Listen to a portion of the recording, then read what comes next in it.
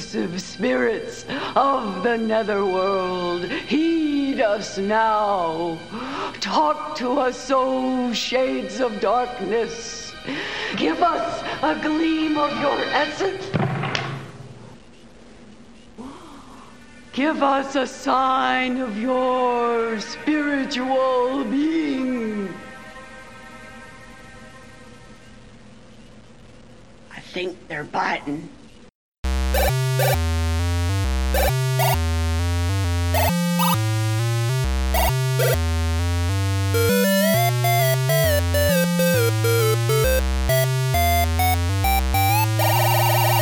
Hello, everybody. Jeez, what a rambunctious group we've got today. Welcome to Square Waves FM episode number 41. Will you cease your infernal beeping, you woolly quadruped? I was just about to say a word that starts with F, and it's not the word you're thinking of. Formaldehyde. That's the Fire truck! Fornication? I'm going to go with Darth. Okay, yay, we have a winner. So, thank you, folks, for that. Only time in his life. Actually, I don't think that's true. My ancestors won a free trip to Australia. They won it or they earned it? Well, you know, they might have done some things. Well, in fact, as I recall, Darth, I believe that, well, I know that you and Bianca and I were on the same game of Quiplash with Rizulka a few months ago. We were? Yes, we were. Yeah, you remember? Oh, with the Awful Hangouts connection. Yeah, with Richard Cobbett, and I don't remember who else, really. Oh, yeah, some other queero. Yeah. Oh, man. With you today, lady? I know. She's all hopped up on scrambled eggs and can't be held accountable for her words, I guess. Pork. Oh, porky. I didn't know scrambled eggs had that effect. Man. So, hi, podcasters. We'll pretend that we have an audience, I suppose. We have a couple... I know. If we did, then I'm sure they're long gone by now. We've got two guests along with us for the ride today. We have Darth Helmet and the Space Quest historian, Troels. Hi, Mr. Mandel. Hello, people who are no longer listening. Yeah, I know. Oh, very glad to have you both on the show. Welcome. And, of course, we have our co-host, Bianca. Say hi to the nice people, my fellow male fiancé. No, you're not a fiancé. It just starts with an F. Wife. Right, that starts with a W, not an F. Oh, yeah. Feisty feline. I don't know. You're sniffing and burping. You're the only one for me, Toots. Yep. Well, at least you haven't made any lovely bathroom sounds yet, but you're still the one for me, I guess. Anyway. Holy smokes. What have we degraded to, people? Shit.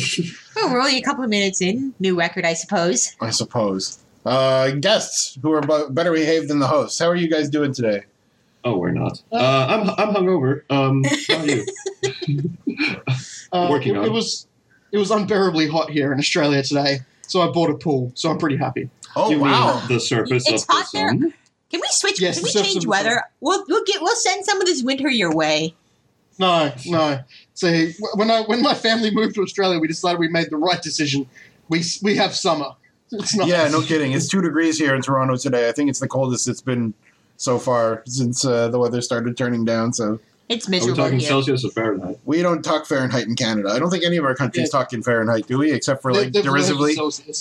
Yeah. What the All hell right, is Fahrenheit and, besides a video game? Oh yeah, man, that should have been one of the games on our list today. Well, maybe not. Fahrenheit? Yeah, I love Fahrenheit. Oh. Why the hell would I ever hate on it? I have a Except- love-hate with that game. I'll insult it. It's a Oh, horrible yeah, me game. too. Oh, I'll do it. Yeah. why should we hold Fahrenheit. back? Oh, my Hey, nuts. it's the worst I mean, story it's a ever. good game, but it's got a stupid ending. It's got, well, the ending I is couldn't like even- 75% of the story then. Yeah, it's like an amazing first 20 minutes or so.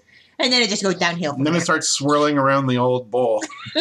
So you mean every David Cage game ever? I will have to take your word on Except- for that. I've only played that one. Oh, and I played some of Except Omicron. Yeah, I played a little of Omicron. It's weird. Omicron's a little bit too weird for my like be able to play it and keep going through it, but it seemed okay. I haven't actually beaten it. I didn't even get to meet David Bowie. It was very sad. But the opening sequence to Omicron is one of the best in the world. Isn't that great? It is. Except for the whole twaddle about, hi, I'm actually talking to you through the screen. Now I'm going to transfer your soul. Ha ha ha. I know. While you're playing this game, I'll be controlling your body. Wait, what? David Cage is not exactly the king of subtlety. Hi, I'm David Cage. I ruin every game I write on. But wait a minute, here's David Bowie. Mm-hmm. And then the intro kicks Bowie is in. the better David. Yeah. Of the two, he's clearly the better David. Mm-hmm. Okay, this has been pissing me off. I've been looking at Brian's start menu for the last couple of minutes, and he has 2 friggin' Skype icons, and it makes me angry. Oh, one of them is, yes, I do. One of them is the consumer Skype, and the other one is Skype for Business, which I use for work. When have you ever used it for work? You're not allowed working from home, according to your workplace policy. This is true. The only time you ever got it was through some leniency to prevent you from using your vacation days because the union forbids it. Is this your way of asking me to close my start menu, my darling? I suppose you could look at it that way. My goodness. I am not sober enough for this. I'm not. I'm too sober for this. We'll have to find some happy medium. Well, we could get you a glass of wine and start there. I mean, we got some nice Chardonnay in the fridge. You just open up an energy drink. I don't think uppers and downers are meant to be swirled about like that.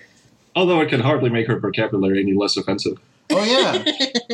Oh, this is true. Well, then, find a whole bunch of liquids and put them in a bucket. Which is good. By the way, we were talking pre-show about how my last appearance on the show was my redemption episode. Today, I am coming down off of Frederick and I playing... we played Gone Home last night, which was great fun. Christmas duck! Yeah. Where'd you put it? Did you put it on the toilet? Did you put the Christmas duck on the toilet? Did you put it on the toilet? No. Why not? Why not put the Christmas duck on the toilet? Can I finish my story, please? Yeah, please do. It gets better. Oh, yeah. After we played Gone Home, we got immensely shit-faced. Actually, during Gone Home, we got immensely shit-faced. And then we started, showing each other our vinyl connection. I know what you were about to say. You invited him over to show him your etchings? Yeah, my stamp collection. Anyway, and then, because this was after the show, and then Frederick, for some reason, suggested that we should play Loom. And I was drunk enough to go, sure, it's 3 a.m, let's play Loom. And we did for an hour and a half. And then I went to bed at like 5 a.m. or something, and I woke up with the most magnificent hangover. Mm-hmm. So this is my, last episode was my redemption episode. This is my condemnation episode. Well, that could be, but today's topic, I think, will be appropriate for that state of mind, being as we're talking about games that we despise and want to clonk over the head with a trowel, let's say. That doesn't even begin to... And interestingly, Darth Helmet and I prepared for this episode by sending us... I'm just talking over Bianca. We prepared for this episode by sending each other lists of our favorite games. Just to infuriate each other, I guess. Just to make sure we could pick out some nice games that would dig that dagger right in the back. Oh, fear not. I think I have a favorite game from each of the 2 of our guests today to pick on. Actually, Darth, do you want to tell the dear listeners out there how this episode came about? There's a certain game that you really adore, but is afraid to admit. We started having a little disagreement about a certain game on Twitter. Fate of Atlantis, because I absolutely despise Fate of Atlantis. Really? Yeah. I don't love it, but I don't see what you would despise about it. Despise is a strong word. It's not the worst game ever made. I mean, it's a LucasArts game, and it does the job of providing a game to you, but there is so much padding in it. It's just like padded.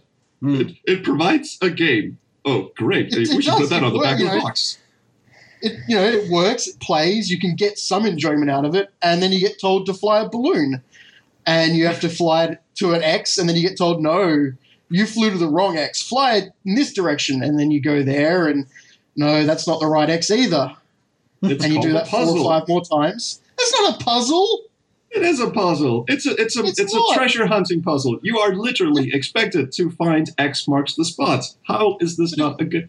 This is fucking Indiana puzzle. Jones. It would give me the hint of where it really was, and I could get there in one go. But you can't. No, that's what you land on the different X's for. This I guess X is... in Indiana Jones, like the movies, it's not like, they have those little cutaway dissolve scenes or whatever where it shows the map and the line going from A to B. Yeah. But it's not like it goes to A from A to B and then it's like, oh, whoops, this is the wrong X. And then it like boings all up into friggin' Kamchatka. Right. You're going to head off to D and then maybe off to E and possibly back to A. Yeah, that's right. At least it's not Morpheus, where you go to different continents just to pick up a bottle of wine and then fly back because, oh no, you couldn't pick it up before you knew that you needed it. Oh, and you couldn't look up Morpheus, you mean? Did I say Morpheus? You said Morpheus. I was wondering if you were going to talk about the Matrix. Yeah, yeah, me too. Which pill are we going to take here? Yeah, Mobius is pretty ridiculously craptastic for stuff like that. Just the first few minutes infuriating me, and I didn't play it. I wanted to like that game so badly. I had nothing but the highest expectations for. Me too. That's really that was really the kick in the nuts for me. Was that Jane Jensen is a fantastic writer. I think we can all agree about that. Yeah. Well, fantastic is a big word, but she's a very nice lady. And I think she can write a good story. She can't design a good UI. There's that. Yeah, I've had several discussions with the grand old lady, and she's sorry for calling her grand old. But I don't think she's that old. No. She might fight you. She's not Roberta. But anyway, yeah. And I had such high expectations for that game because it really, on paper, it sounded like the best idea ever, and then it wasn't. I think that's my problem with Fate of Atlantis. I went in expecting, I'd heard it's the greatest LucasArts game ever made. They did an amazing job. And to be slapped with multiple padding puzzles, just like, we need an extra half an hour in here, just cramming a puzzle about spinning a submarine around. It let me down. I'm so glad you keep harping on Fate of Atlantis, because for a minute there, I was scared that we had left our main topic alone for too long. So no, thank you for bringing that back. Just right in there. I will defend this game to my death, sir. You should. There are moments in there where I was like, this is great. Like, they've done something amazing here. You just said you despised it. And then right after I get that feeling, it's like, oh, and now you have to jump across lava. Have fun. Okay, I will admit that puzzle can lick my nuts. It's just every time there was a great moment, it let me down. Mm-hmm. Okay, well, at least it wasn't Phantasmagoria. Yeah, well, yeah. Right. How about we save this raging hard-ons for when we actually discuss the topic? I like your definition of raging there, actually. Raging. No one has a raging hard-on for Phantasmagoria. I suppose at least one woman has a raging. I like that game, honestly. She has a raging clitoris. What? Sorry, where am I going with this? Right. It does say she thinks it's her greatest achievement. Well, we're in good company, aren't we? Aren't we? Well, yeah. So she said. Well, anyway. You have a pre-show spiel, don't you? Yeah, I want to cover a little bit of stuff before we get into our main topic, if I may. Otherwise, we'll wind up another Linux episode. Like 20 minutes into the episode. Oh, hi, we're the Square Wave 7. What's new, though? That's our modus operandi around here. I wanted to, first and foremost, give a great big congrats to Wadjedi Games and to Francisco Gonzalez and Ben Chandler for having a little thing published in PC Gamer about their upcoming game Shardlight, which is really even cool. The bird is excited. I think they should be. As they should be. I think it's a 2-page spread. Amazing. It's awesome. Yeah. I can't wait to play the final. I've only played some of the alpha and some of the beta, but I've been hearing congrats to Franny and Benny for that one. Yes. I have a cameo in Shardlight. Oh, really? Yeah. Francisco DM'd me and said, "Hi, I have an important cameo role for you. It only has 2 lines, but they're very important." And I go, "Sure, this is going to be fun."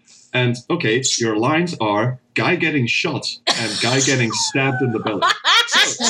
Oh, it's not the same guy, I hope. Yes, it is. Oh, man, that's very thorough. Apparently there's an alternate puzzle solution somewhere in there where you stab someone instead of shoot him. Oh, sweet. And I'm the guy you shoot.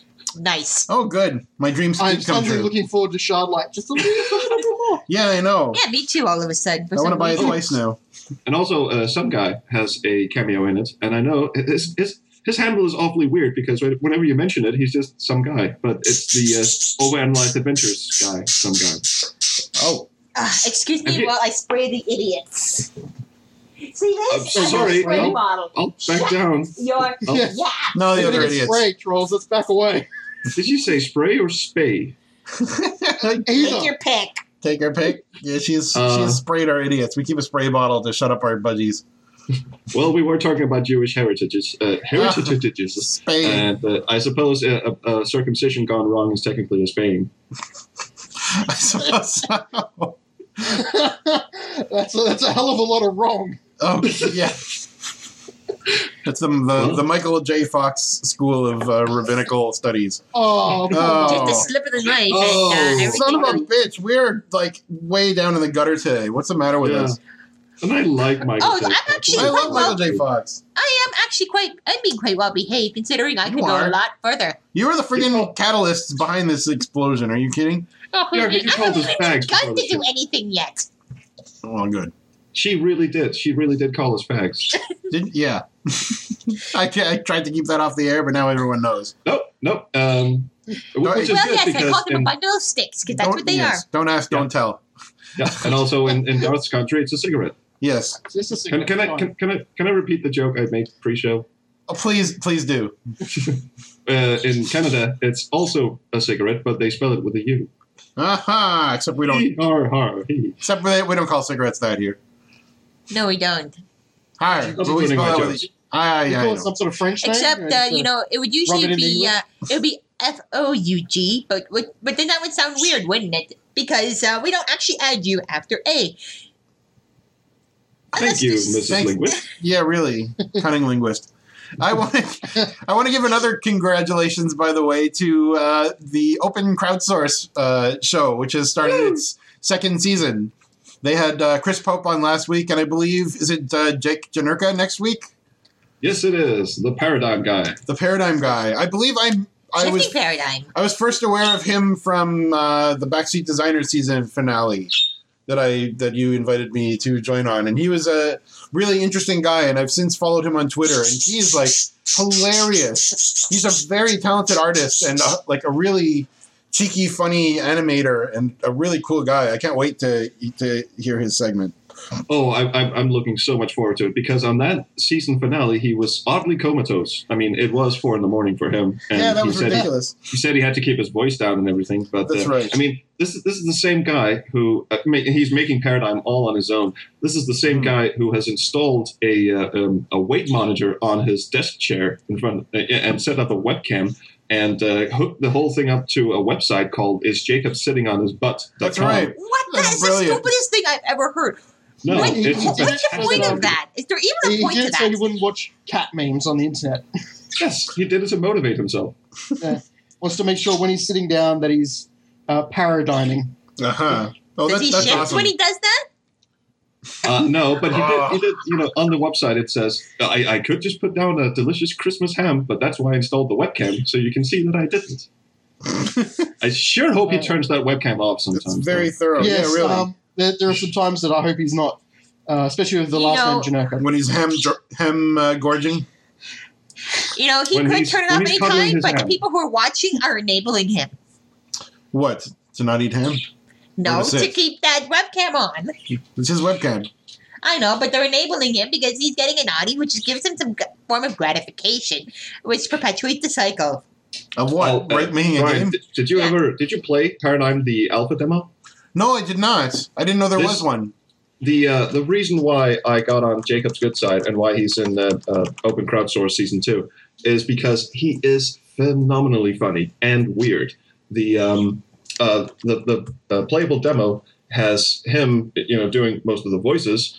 In the first 10 minutes, you walk outside, you meet a talking eggplant who proceeds to beatbox at you, and then tell you to go see what's his name? I think it's the space jockey or something. He's a weird old guy who collects boxes and likes blowjobs, lots of blowjobs. Well. Who doesn't? And it just gets weirder from then on. That's brilliant. I just stuck a link to this in the show notes. I am most certainly going to check this out after the show today. Really should. It is phenomenal. What I've heard about from Paradigm Game is looking like it's going to be an oddball. A good game, but an oddball. Oh, yeah. Yes. Well, it's going to be everything that Mobius wasn't. Well, from what I've... well, that was an oddball, too, but not intentionally. Yeah. Well, from everything I've seen on Jake's Twitter, all of his little animations and the stuff that he just does for fun, he's so talented and so, like, snarky and kind of a dark sense of humor. I love it. I can't wait to see what he can put together when he puts his mind to it. Yeah, he's very surreal. He's got kind of an Eddie Izzard kind of style of humor. It's very train of thought, but also very dirty. Mm. I was very surprised. I've actually met Jacob once in real life, and he was a very cool person. Oh, yeah, he lives on the sun, too. Yes, he does. He lives in the same city as me. Really? Yeah.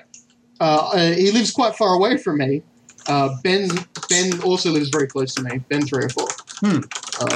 And I met Jacob when he was out with Ben and Grundislav by accident, walking through the city. Wow. And I happened to spot them. By accident. Yes, just run into two famous game developers. Well, Ben and Grundislav were staying in my house, so I knew they were in Perth. I was going to be like, what? Were they the only ones that were, like, pixelated? Yes, it was very easy to spot them. They kept picking up everything and then putting it in their pockets for later, just in case. Yeah. And one person was carrying a Christmas ham for no reason. Yeah, right. I did wonder about that, but, you know. Oh, did Ben tell you about the whole Charles Cecil crocodile thing? Yes, he did that at my house. Oh. Yeah, something about hiding behind the couch and a very animated explanation. I asked, he said Charles Cecil was a crocodile, and I said, you know, what does that even mean, Ben? What are you on about? And he went behind my couch and looked over it and said, I'm Charles Cecil and I'm a crocodile. And I went, right. Charles is now a crocodile. That is done. That is my favorite running gag on the Blue Cup Tools podcast. Is whenever someone brings up Charles Cecil, Ben will invariably go, "Oh, he's a crocodile," and Francisco will lose his patience, lose his shit right there. The embarrassed crocodilian log. That kills me. Yeah. Ben is another person that's a really good guy. Oh, as well as you are going to be drenched, Bourbon. Oh, yes. You'll shut up. Pardon me, my wife is just threatening small creatures. She is wont to do. Ben is a fantastic guy. He's a really, really cool guy. I've gotten tons of hints from him on how to make AGS do stuff that I can't wrap my small brain around. And Francisco has sort of become the patron saint of backseat designers and open crowdsource. He's going to be on for a second time in season 2, live from Adventure X. Oh, terrific! London. He was your first guest, wasn't he? He was our first guest, and he's been very, very sweet to us. And he has the most amazing giggle. He does. It's sort of it's one of those nasal kind of things. It's like a little girl's giggle. Yeah, it's amazing. Awkward silence. Good. Yeah. I don't like to mention often, but yeah, I've had Ben and Grundislav at my house more than once. Were they naked? No, but Ben did sleep on Grundislav's butt. What, he like curled up like a little like a stoat? Grundislav fell asleep, and Ben was using him as a pillow. Oh, that's sweet. Does Francisco have a shapely ass? He must. I didn't look. Ben's head was in the way. Oh yeah. Ben does have a shapely head, so you know. So it all evens out. That's great. We had quite a few running jokes, like the Great Detective Poirot, which I laughed about for a long time. Oh, my second favorite running joke on the Blue Cup Tools podcast is whenever they mention DOS Nostalgic, Anatoly, Ben will invariably go boing, and I've never figured out why. But it's funny. Often with Ben, there isn't actually a reason. It's just something that he thought of, and then he just keeps on going with it. This is true. Did you guys ever play their game Spaceman in Space? I haven't. I've played a few of their games. I haven't played that one. Oh, that one I think really kind of captures their sense of humor. It's really, really silly. Yes. I don't think they are. That's actually the only thing I'm slightly disappointed about in Shardlight is that they're going for a really, really serious game, and these are two extremely funny guys. It's true. I think it's because they want to step away from the comedy. They wanted to try something a little bit more serious in the post-apocalyptic style. So yeah, fair enough. There'll be comedy in there. Okay. Well, I'm still looking forward to it. Sorry. I mean, Francisco put in a ethics in games journalism joke just for Fred and me. so I hear. Which is probably not in the final game. I think he said it was a placeholder text. Oh, that's great. That's cool anyway. I had something put into Golden Wake. I don't know if it's still in there or if it... when Grunislav was drawing one of his scenes on stream, he asked for suggestions, and I just said fish and chips. Put fish and chips in there, please. So he drew over the entire image a picture of fish and chips and then hid the layer. So I don't know if that made it into the final game because I assume he'd just clear out that kind of stuff. But in my dreams, there is a fish and chips fighting in Golden Wake. Oh, that's great. There's an Easter egg where you can show that layer. It just goes fish and chips. Well, they probably render all the layers into a flat image at the end. So. Yeah, that's what they do. But he could ostensibly put it in as an Easter egg if he had the heart. An Easter fish. Yeah. Did you have a pre-show spiel? Oh, that guy. He did. He got about halfway through it, and then we just took him right off course. Not even. I try to say derailed, but that would be a nice way of putting it. There's no rail on this show. We're like a hot air balloon going from X to X. Don't wake the monster. Oh, yeah. Sorry. All right. Well, one other thing I wanted to... like a submarine going... Oh, wait, no. I did want to mention Bianca and I like to watch a Twitch streamer by the name of Cobalt Streak. He predominantly plays... Cobalt Streak, nice. Yeah, I misspelled it. Cobalt Streak. He predominantly plays The Binding of Isaac, which is a game that the two of us rarely shut the hell up about because we love it so much. And in fact, there was like a 3-minute delay between me saying hello to good Sir Helmet and then waiting for Troels to come on to Skype. And I spent those 3 minutes playing Binding of Isaac. So that's the depth of my depravity. So anyway, I did see that. You said it, and I thought it was a joke. And then Steam popped up saying that you were playing. It's like, oh, it's for real. I can't get enough of this thing. So Cobalt Streak, we've been watching him for about 2 years, a little bit more now or so. Yep. And he's a very dedicated streamer. He quit his job and he streams, I think 6 or if not 7 days a week for between 7 and 10 hours or so every single day. Wow. Very, very dedicated. And he's ridiculously good at The Binding of Isaac. So he mentioned on his stream yesterday that he had just achieved his 2,500th subscriber, which is pretty incredible. So that means in Twitch parlance... 2,500th? So in Twitch parlance, a subscriber, there are people who are followers, and he has, I don't know how many millions of followers or tens of thousands of followers, but a subscriber is someone who agrees to pay $5 a month just to support him. So... I'm still stuck on the fact that I know it's 25th, and you just said 25th. 2,500th. And it's my second language. Oh, 2,500th is what I said. So he's Canadian, and that's correct. Brian is correct. 2,500. Take your second language skills and shove them. Yeah, that's right. How dare you expand your horizons. Yeah, so just to put some math around this, that means that this guy who quit his job, I think he worked at a supermarket or something, he's now making $12,500 per month. Playing video games in his basement all day long. Are those U.S. dollars or Australian dollars? Those are U.S. dollars. He's American. Yeah. So his money's actually worth something. I believe Twitch. Dollars. Oh, yeah, Twitch I think actually supports different currencies, but this is in U.S. dollars. So that works out to $150,000 a year for playing video games and talking at a camera. 50,000 USD in Danish kroner. I don't know what it is in kroner. What? You guys don't have the euro in your little... Jesus fucking Christ. Yeah, he's doing okay. What, you guys don't use the euro in your little dinky country? Oh, no. We're very Europhobic around here. We're also a racist and xenophobic country. I really don't want to get into that. We have a terrible government. We have a government so terrible, it takes out ads in Lebanese papers telling people not to come here. Wow. Don't worry, the Australian government would have done that. Wasn't your country the one that shipped all the Jews to Sweden during World War II? Yeah, but then officially we just bent over and took it. And then there was this underground resistance that just went, nah, we've been dicks enough. Let's just get these people out of here. That was a very brave thing for your country to do. Yeah, except my country's official position was, do you want lube? No? Okay, never mind. To be fair, if I was the government, I probably would have said that to Germany as well at that point in time. Right. Yeah, but at the time, I believe Japan was breathing down Australia's collective neck. By that point, they would have been in Papua New Guinea, which is so close you could throw a rock. Or in your case, probably a couple of poisonous snakes. Don't throw a rock at my papa. Preferably. And you don't want to throw rocks at the Japanese. I mean... I mean, they're kids that make funny cartoons, but they can bite some shit off. We threw a lot of things at them, and it didn't work out too well for us. Yeah.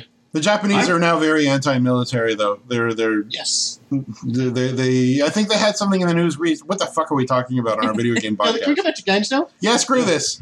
And don't you have a couple of corrections to make? Real world. Okay, seriously. Last night we were playing Gone Home, and just as we were reaching the ending, Fred on the stream, full of whiskey, goes, "By the way, France has exploded." And it's just like, no, dude. Oh, yeah. I'm trying to put this in some sort of context here, and you're going on about real world shit, and it's completely derailing. I mean, yes. I'm talking about this microcosm tragedy love story between two adolescent girls, and he's going, "By the way, real shit is happening. People are dead." No, dude. Oh, dude. those poor guys, the poor bastard. They didn't deserve that. I know. Anyway, there is no world. There is only podcast. Screw the world. Games. And games. And Zool. And there, Zool. yeah. And Zool, yes. And Rockstar Energy drinks. Yes. Sugar-free, because apparently sugar's bad for us, but we can have all the caffeine we want. Well, I will proceed to be the keymaster of pre-show shenanigans then. I have two... Does that come with a dental plan? And we will continue to derail it while you sit there exasperated. All right, well, I have two corrections anyway from our lovely listeners from some BS that I probably said that made no sense. When have you ever said anything that makes any sense? Never. Our guest from a couple of weeks ago, Robert Menez, he gave me the correction. I flubbed the name of his co-host on their podcast, The Nostalgia Road Trip. Beep. It's not beep. Stop beeping, woman. the name of the co-host is Edgar Velasco. So apologies, Edgar. See, Edgar's a good name. I've just learned Darth's real name. I'm not going to repeat it here. Yeah. Beep. And I have a normal name. Yeah, because I learned like Das Nostalgic is Anatoly, Ikifu is Gordon, and Darth, kind of an underwhelming name. No offense. It's fair. A very normal name. Boring, horrible name. Well, that's what our internet aliases are for, no? Yes, I picked a name that was much better. That I stole from a character in a movie, but Yeah. Honestly, you know who I think wins this competition is Richard Goodness. Because that's a cool name, and that's his real name. That is a good name. That is a good name. That sounds like the alter ego of some superhero. Also Richard Cobbett, because his last name rhymes with fuck it. Sure. Kind of, maybe. I guess. He's going to be our season finale guest. I can't wait for that. Oh, that's awesome. That's awesome. Richard is an amazing guy. I can't believe he puts up with the shit I tweet at him. I can't believe he puts up with any of this. Yeah, he throws out his good fair share of shit as well. He was hilarious when we all played Quiplash together. Yes. He is incredibly funny, and drop of the hat, he can think of something. Although he nobody voted for his stuff on Quiplash, which I felt badly about. I think he won the very last game, but we played a good 10 games or so, and he was too clever for the rest of us, I guess. I would love to play Cards Against Humanity against every one of my podcast friends, including Darth. I don't get that game. That game there's a bunch of shocking stuff and you say it and it's shocking. And that's like the whole game. You don't like that? Okay, we're back on topic, sir. You need to try Quiplash, man. Have you played Quiplash, Troels? Fuck Quiplash. No, I haven't. Okay, we got to get you. Quiplash is way better. Quiplash, you make up your own stuff. Just a bunch of obscene Everyone shit at once, please. for shock value. There is no purpose to it. Why don't you tell us the difference between Cards Against Humanity and Quiplash, dear?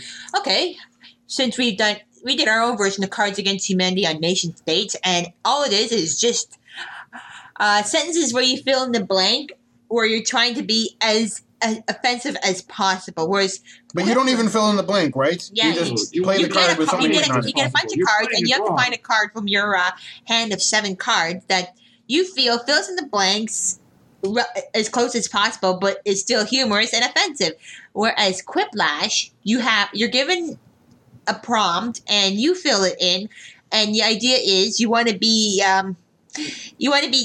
cheek and tongue funny, even if you're a bit cheek and tongue. You want to be cheeky. I heard chicken hung bunny. You want to be a cheeky little bastard when you write your answer, but you don't necessarily have to be obscene. But a bit of sexual innuendo goes a long way in that game. Well, we're pretty obscene in ours. We kept typing Mark Dawson, and that's as obscene as you can get. Oh, I kept saying Jim Wall's balls. Right?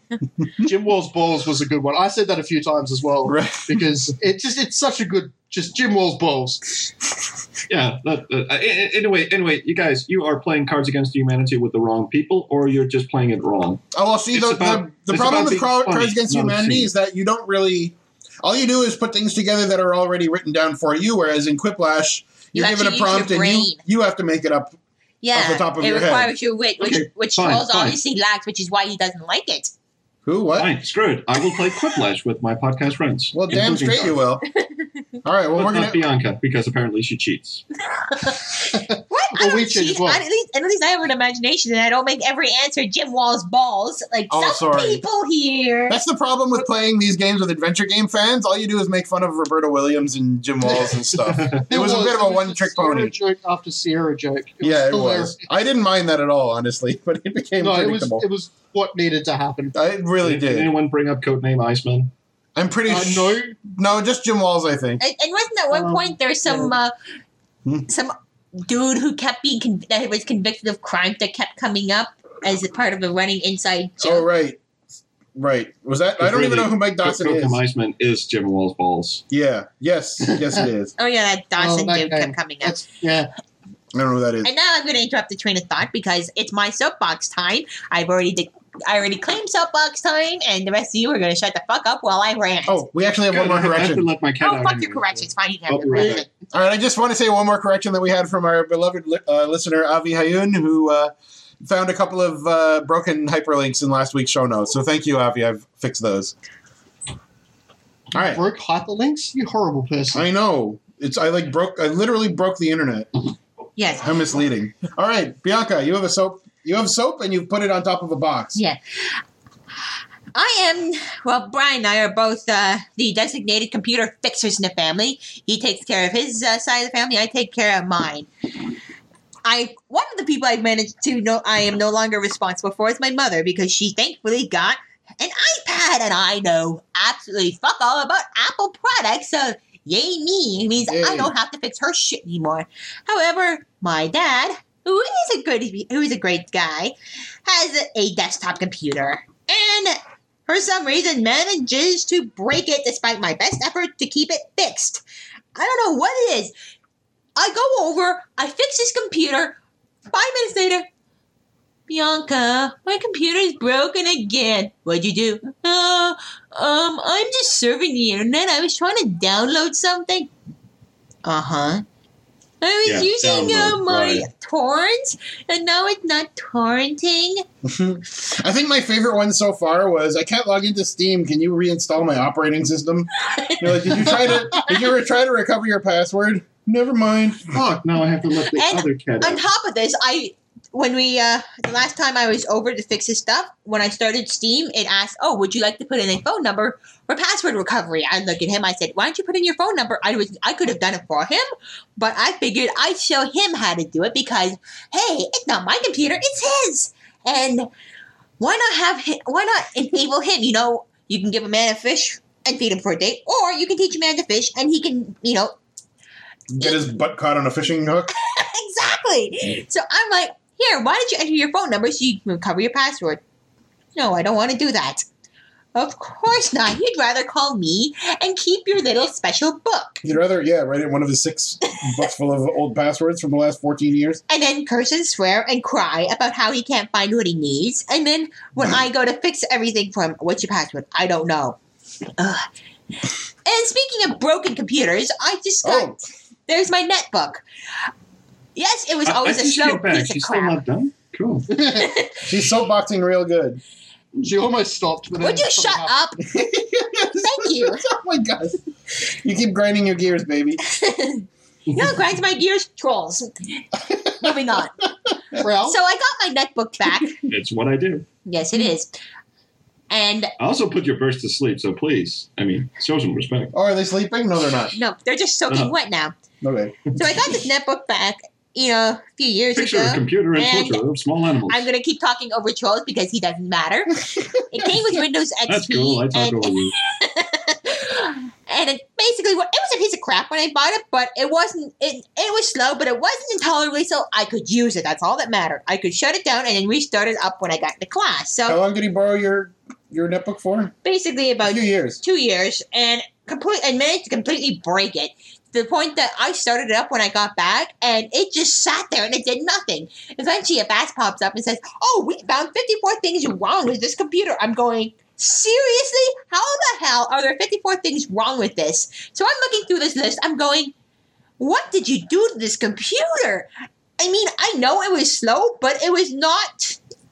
I mean, it's like driving a car that, has a couple of rattles and clings, but it works.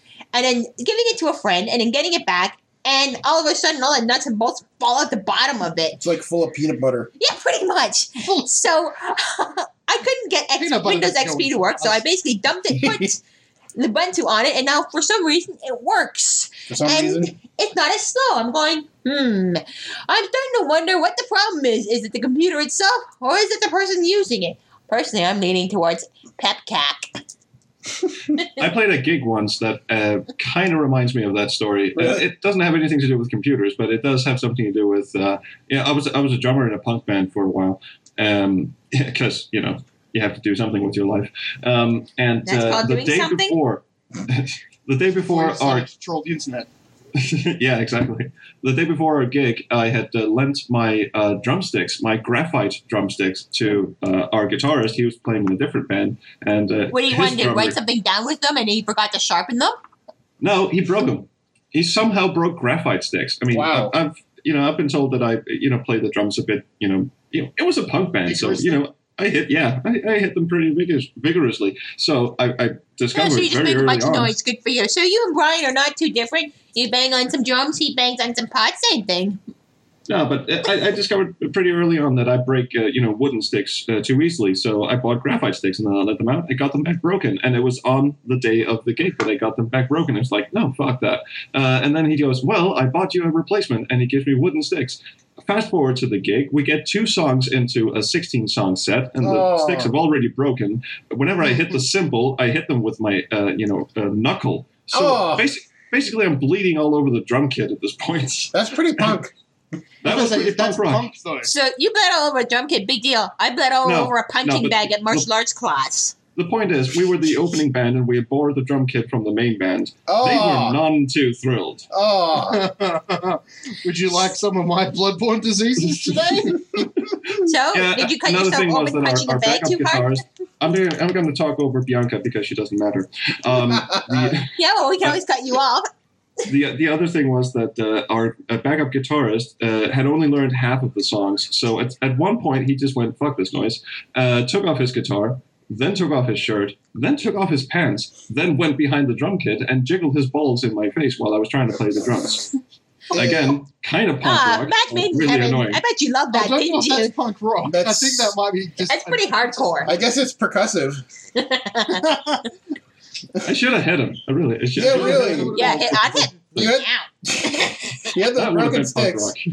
Well, you could have put them somewhere. Anyway, the reason I'm telling the story is that reminds me of Bianca's story, where you give something or you lend something away and it comes back utterly broken, and you go, "How the fuck did you do that?" Because graphite sticks don't break unless you, I don't know, unless you try to beat a whale with them. And then you spend the next 90 minutes with nuts in your face. Nuts in your face and bleeding knuckles. That was my evening. Was that the name of your band?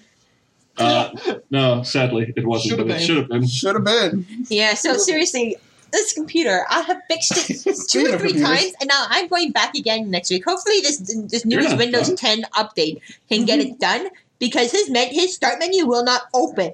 I did everything on this list short of doing a reinstall. I even reset the fucking computer.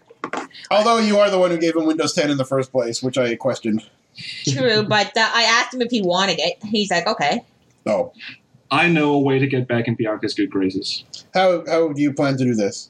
I have my Twitter window open in the background because I have to look at Darth Helmet's favorite games list. And on my Twitter feed, someone is following a person on Twitter called CuntyShitSpaz28. Oh, what? Is that your mother?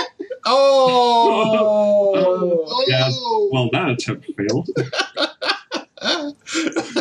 What else you got in your bag of tricks there, Troels? Yeah, I'm done. Oh, You've tried. That's it. We're moving on. my dear, is that the end of your soliloquy? I believe so. Okay, that's good. Oh, I feel. Okay, but Oh, but I will leave. But I will use it as an opportunity So, to Darth, lead you want to into go play some table the Windows 10 November update because that's what this rant is going to include. Since I did have what is it? Sorry, I didn't hear. the Windows 10 November update. Since I did have to fix my computer a bit for this update. You did? Yeah, after I installed it, I had to go back and fix my my graphics settings and my sound settings because first of all, on my Sound Blaster Z, it reverts my settings from stereo to surround sound, which I don't understand. So I don't get it. Windows has nothing. It doesn't have anything to do with Sound Blaster. Sound Blaster is an entirely independent program, but for some reason, this is the one thing it always reconfigures is the fact that, oh no, you don't have stereo speakers. You have surround speakers. Here, let me fix that for you. Yeah, right. Public service announcement. If you have Windows 10 and you have or are about to update to the November updates, it may revert some of your drivers back to its default settings. Right. So and Sound Blaster reverted us both to surround 5.1 sound from stereo too. And our graphics cards reverted to supporting stereoscopic 3D glasses. Which I discovered when I turned on my Game of Thrones, the Telltale Adventure game. I was just curious to see if I actually had the 6th and last episode because the achievements are appearing on Steam, and I'm like, yay, it means I can play. Oh, it's not out yet. Oh, and in addition to that, I need 3D glasses for this to work. You stupid computer. Actually, that was one of the things that really surprised me when I was listening to, because, I have a kind of a Square Waves backlog because your episodes are so damn long. So I've got like 3 episodes I haven't listened to, but I listened to the last episode. By the way, thank you for the shout out to my stupid little album. Oh, always. Oh, that was a good one. I've had it in an open tab for like a week and a half now. I was surprised too. It's good. You're surprised something good actually came out. It was very good. She likes it. Why don't you compliment the nice man, dear? Your music is good.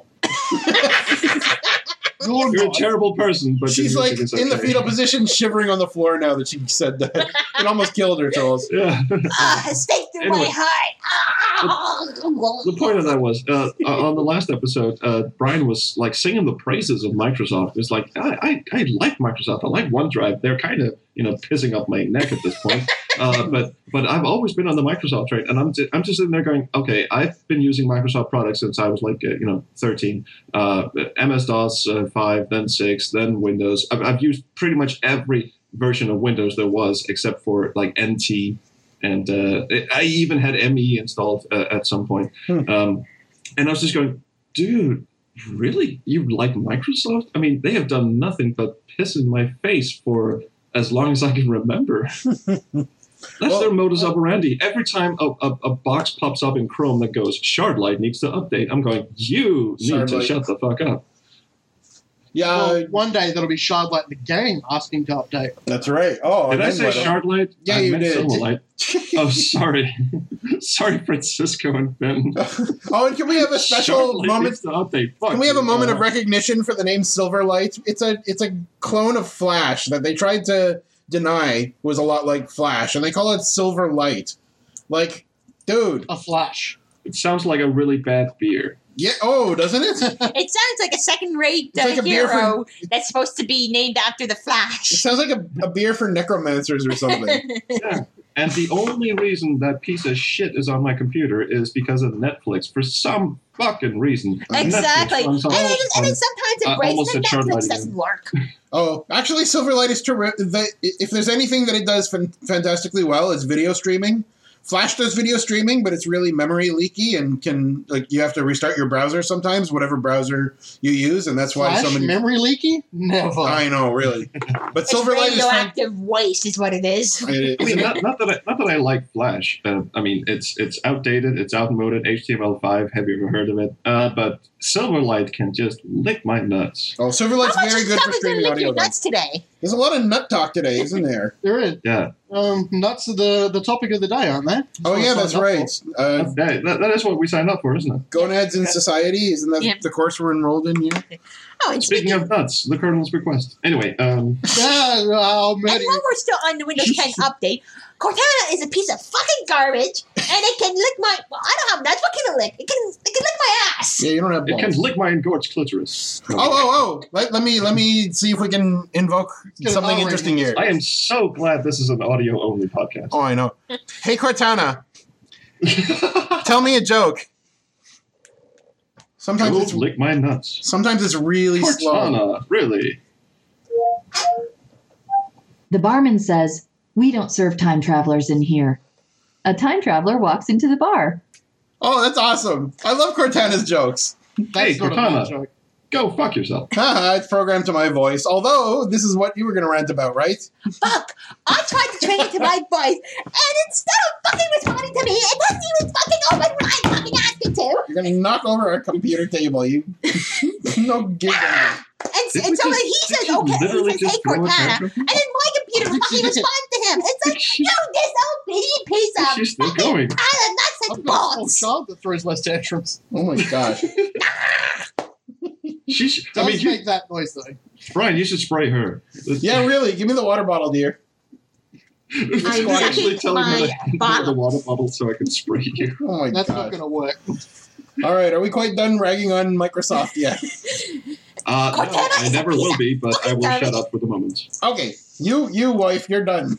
I have before we talk about what we played this week, I wanted to relay a story that my dad told me this week. Still on the opening spiel? Cool. I know. We're dragging this out, aren't we? Well, my not compared to other episodes, I suppose. But I had lunch with my dad this week, and he told me an old computer story. It reminded me of some of the stories that Tomer Gabel told us. He said that the first computer that he used in his office at work, it had an issue where every time he inserted a floppy disk, it was like a 5 1/4 inch floppy disk, the screen would turn off and just show like a horizontal line. Pew! And the computer would just turn off, and then he would have to turn it on again, and it would boot up, and it would do whatever, and it would work fine until he had to insert a floppy disk. And so then a bald black man came in and showed him 2 pills. No. Mobius? No. Mobius.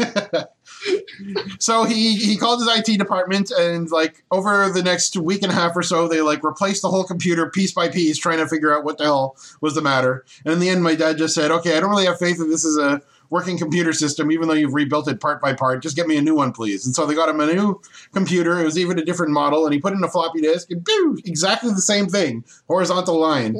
And so at the end of the day, they like tested the computer elsewhere in someone else's office, and it worked fine. And long story short, it ended up that he had a carpeted computer area, and he had to buy a plastic mat for his chair, and that solves his computer problems. I had a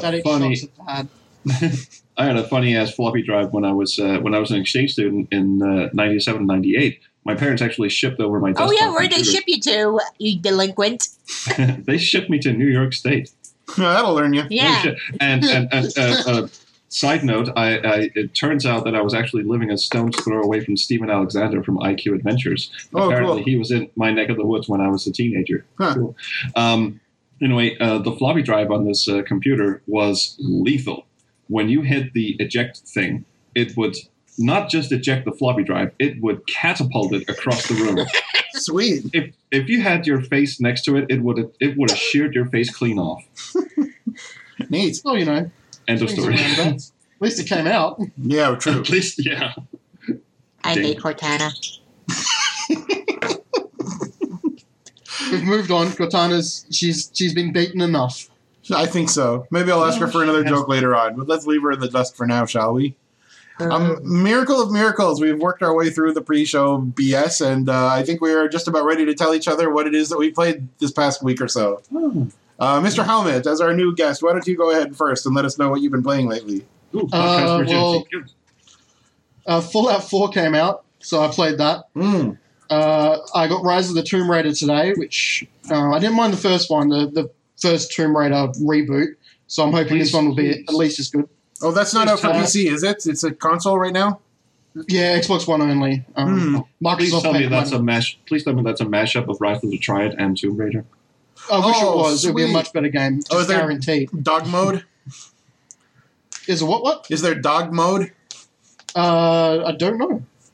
That was my favorite. Why is it whenever I hear Xbox One, I don't think of it as the current system. I think of it as the older ones. Yeah, I know. Xbox One is another a miraculous Microsoft marketing naming example.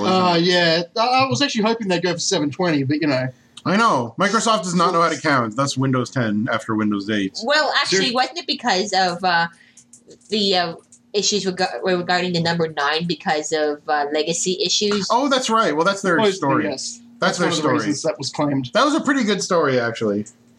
Seriously, I cannot look at Lara Croft and not go, wait, WD-40 from Space Quest 5, really? Is her tits going to open and produce machines? That's a good analogy. She's got much smaller boobs now, so... Oh, not too bad. Oh, they reduced and the she's triangles? also a rape victim, but let's not go there. She's not a rape victim, a sexual assault victim. Oh, no, so she's no longer that's not where I was expecting the series to go at all. Yeah, I know. Before she was fighting... They wanted gritty and dark, and they got gritty and dark. Yeah, I know. How did she... That's like a 14-year-old going, okay, let's write a story where Santa rapes a 13-year-old. How did she get there from fighting a Tyrannosaurus Rex with pistols? Reboot, that's how. I guess so. None of that happened. I see. Yeah, how do you like Fallout 4, by the way? Hey, how do you like Fallout 4? Fallout 4 is... Well, it's clearly Bethesda. Mm-hmm. There's no... but I don't mind Bethesda games. I've never run into the major bugs that other people have. I've run into lots of minor bugs, but nothing catastrophic. Are you playing on computer or on Xbox? I'm playing on PS4. Okay. That one. And I prefer the controller for sort of FPS games. I like having a range of movement, not just W forward at max speed. And it's working pretty well. It's gone back more into the darker, scarier side that Fallout 3 did, that New Vegas sort of went away from. Ghouls now just lie on the floor, and all of a sudden they start getting up, and you're like, oh no. And they drop out of the roof and climb through the walls, and suddenly you're surrounded, which is nice. Fallout should feel claustrophobic. It's nice. The undead are attacking me. Oh, that's nice. I guess Fallout always had kind of a contrast of the claustrophobic enclosed areas versus like the scarily wide open, you can go anywhere and you don't even know where to go kind of a feeling. Yeah, that's what I get from Fallout 4. Like you walk into a city and all of a sudden you've got a whole bunch of icons and you're like, where am I going to go? I could go anywhere. And then when you go into a building, all of a sudden you feel so constricted and you know that at any moment you could just have something jump out and hit you and you've got nowhere to run. Mm-hmm. So it's working well. It's still Bethesda. I mean, it's not Fallout Van Braun. It's never going to be that anymore. But it's what you get now. Sure. All right. Anything else that you played this past while? Just Dot. Day of the Tentacle. Oh, good choice. I am dying to replay that, but I'm waiting for the remake, even if it's like... Well, I just kept hearing people talking about the remake and seeing images, and I was like, right, I'm going to play the original again. I'll never get tired of that game. That is such a brilliant game. I have played that game so many times. I could tell you the solution backwards in my sleep. Mm-hmm. And I am cautiously looking forward to the remake. I mean, Grim Fandango was a good remake of an awful game. Ha! Darth. We're gonna fight later. Yeah, we are. Yeah. I would agree with you, Troels. I will meet you after school. Bring your friends. The remake of Grim Fandango was a really, really good remake of an awful game. And Day of the Tentacle is not an awful game. So the remake, if they're going for the style that I can see, like high-res graphics, re-recorded music, that's all I want. Please, go ahead. Oh, please don't add any new features or new scenes. Yeah. Our new features are okay. They did an amazing job, didn't they, of the point-and-click controls in Grim Fandango in the reboot? That was fantastic. that was one of the things that I really loved about the Grim Fandango remake. It was brilliant. One thing that they can add that I won't be disappointed about is a commentary option, because as much shit as the Monkey Island remakes get, Monkey Island 2 remake with commentary on is beautiful. Oh, I got to try that. I love it. I love the and there was commentary option in Grim Fandango too, if I'm not mistaken. I think there was, but I never looked into that. Me too. I love it. I love it. I even played Gone Home with commentary on. I love commentary. Oh, I didn't know that was an option either. Wow. It is. And it's really interestingly done in Gone Home. You run over icons and then the commentary starts. I mean, it's an option you have to click on, obviously, in the settings. But yeah, and it's really good. And not only is the designer and the graphics artist and the the main voice of Sam is on the commentary, but also one of the lead singers of one of the punk rock bands that are strewn around the house offers commentary. Oh, smart! That's really interesting. Neat. Please go play Gone Home.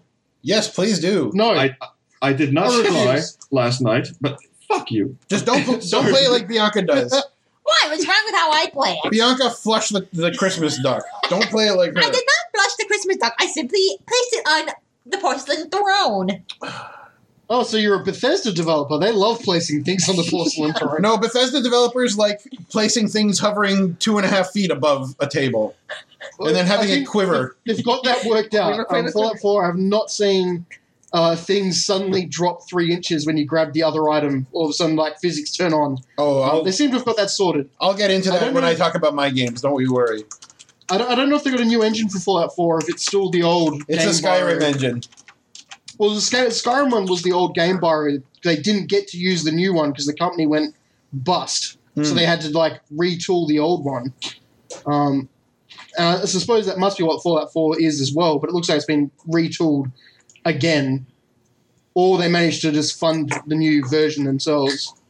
Oh, well, the PC version of Fallout 4 has the same crippling, terrible limitations that the engine for Skyrim had, which is why I'm not going to buy it.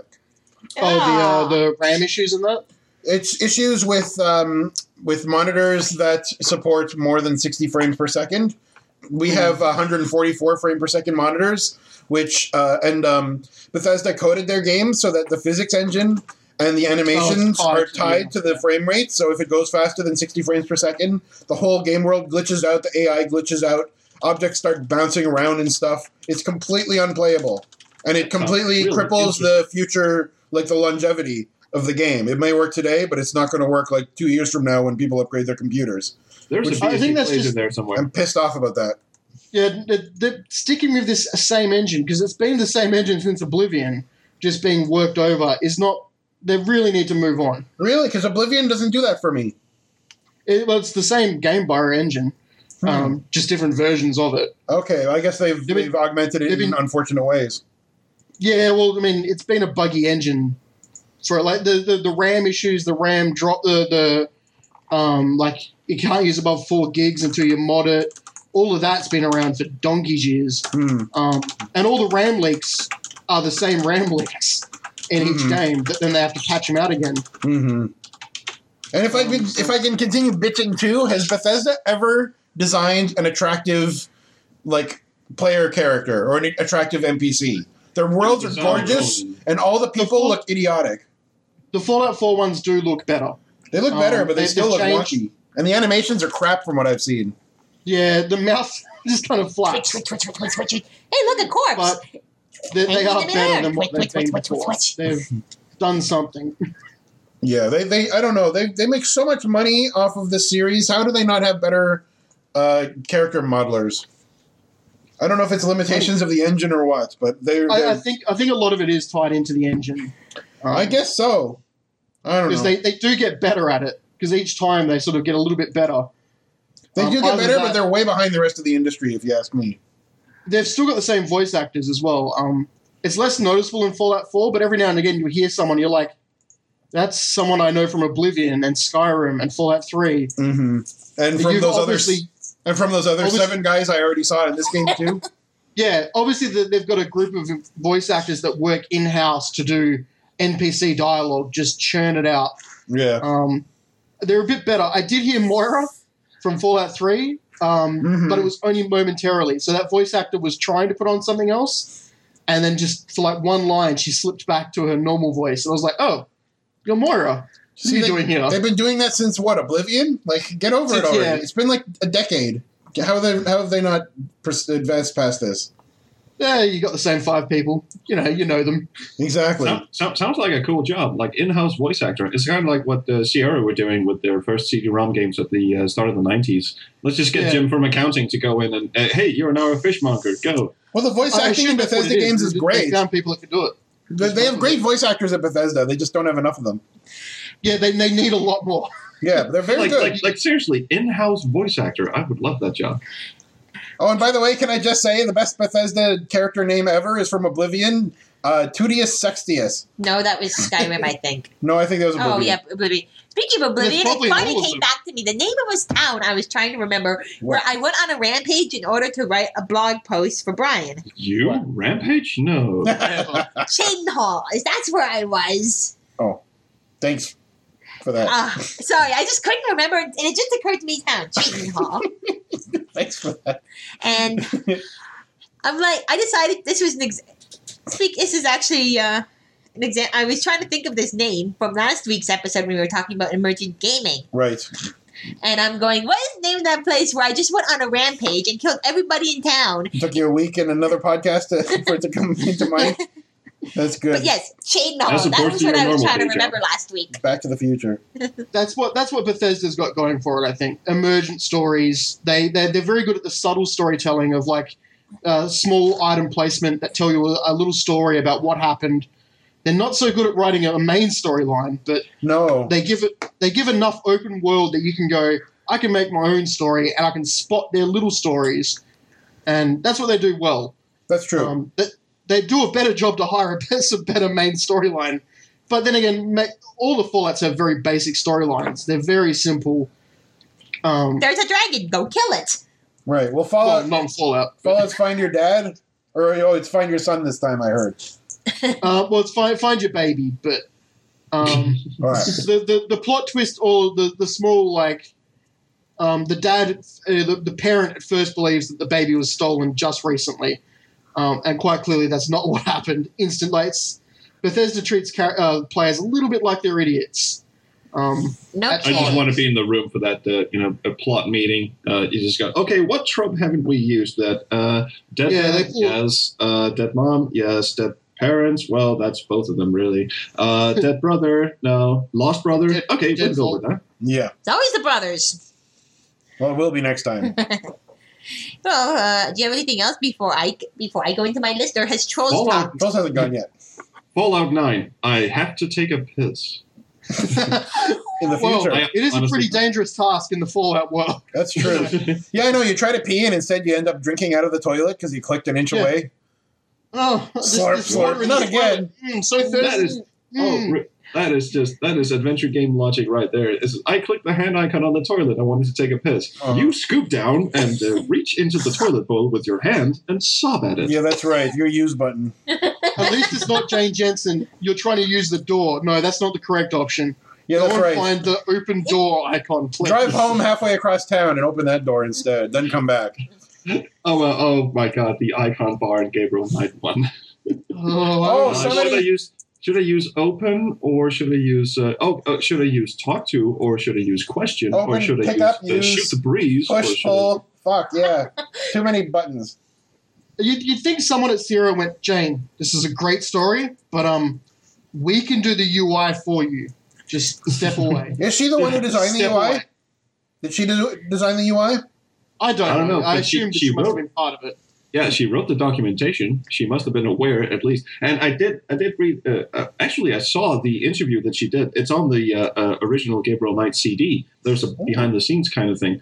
And her reasoning behind the overly complicated UI in the first Gabriel Knight game was that she found the traditional Sierra interface too assuming. Like if you click the hand icon especially was kind of like a catch-all for I want to push it, I want to pick it up, I want to fondle it, I want to caress it, I want to do whatever. I want to molest it.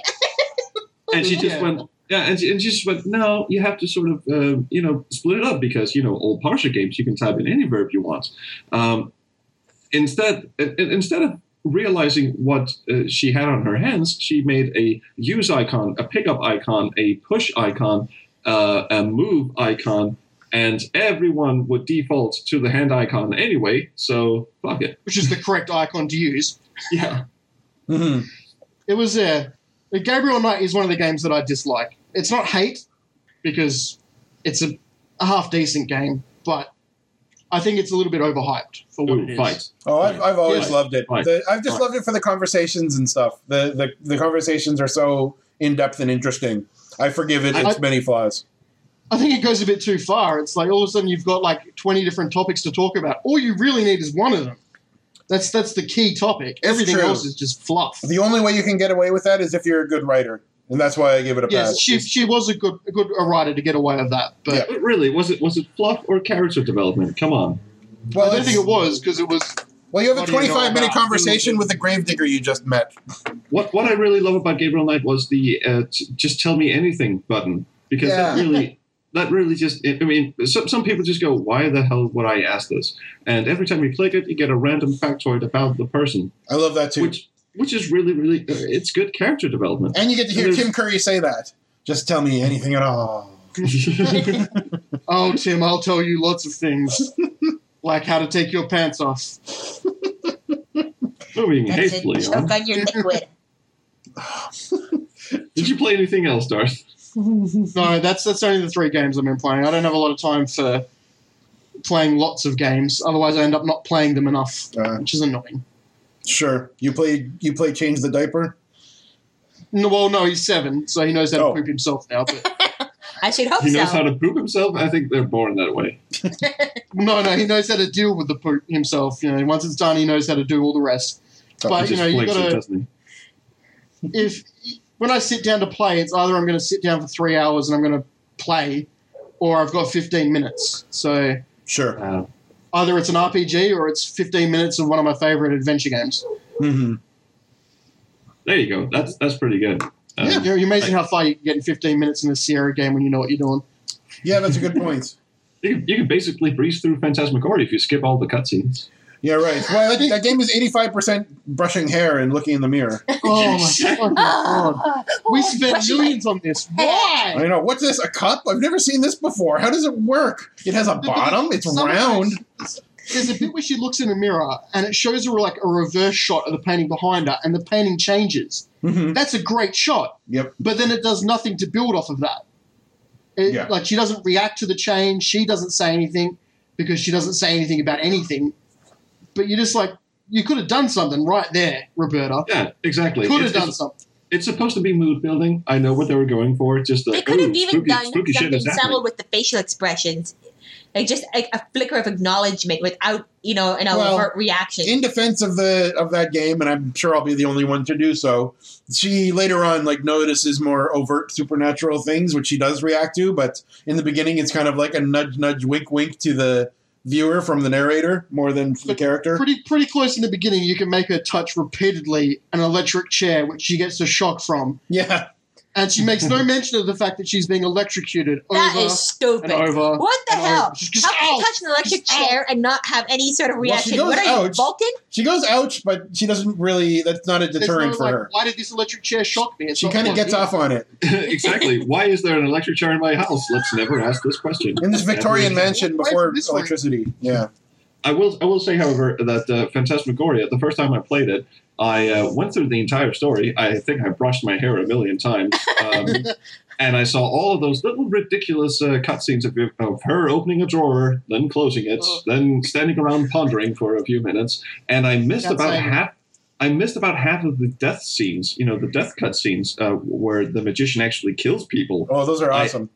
The whole thing about walking around at night when all the mirrors are active. I missed about half of that shit, and I didn't know you could go out into the garden at night and watch, this little cutscene down by the what's that thing? It's a trowel. Not the trowel. Actually, the trowel. It is a trowel. The trowel scene I did catch. Oh, okay. Right in that chick's mouth. Really can't miss the trowel scene. That's what I thought. Trowels. I will also say that Phantasmagoria is a very, very funny game if you play it with censor mode on. Beep. Oh, is it? It's fucking hilarious. There's especially the part where you come across what's her face, the gnome that's hiding out in your barn. You know, the psychic, right? Yeah, the psychic lady. At the one hobo point, with a giant stupid son. Yeah, the idiot man-child. Exactly. Yeah. At some point late in the game, like on CD6 or something, Dawn scalps her. Spoiler. Right. And you get a close-up of her being scalped, like a bloody scalp, everything. If you have censor mode on, someone went in with MS Paint, I think, and painted her little gnome hat on. It's fucking hilarious. They ran out of money. Shit, I gotta see this. That's great. It's not. It's still Phantasmagoria. We should totally do that on BSD Plays. Play Phantasmagoria with censor mode on. Oh, please. No. And then be like extra foul mouth, of course. We definitely have to get. We because have of that saying. to do a crowdfunding thing to get Fred a case of whiskey just for that one. I do think, I will say that there was a core idea in Phantasmagoria that could have made a good game.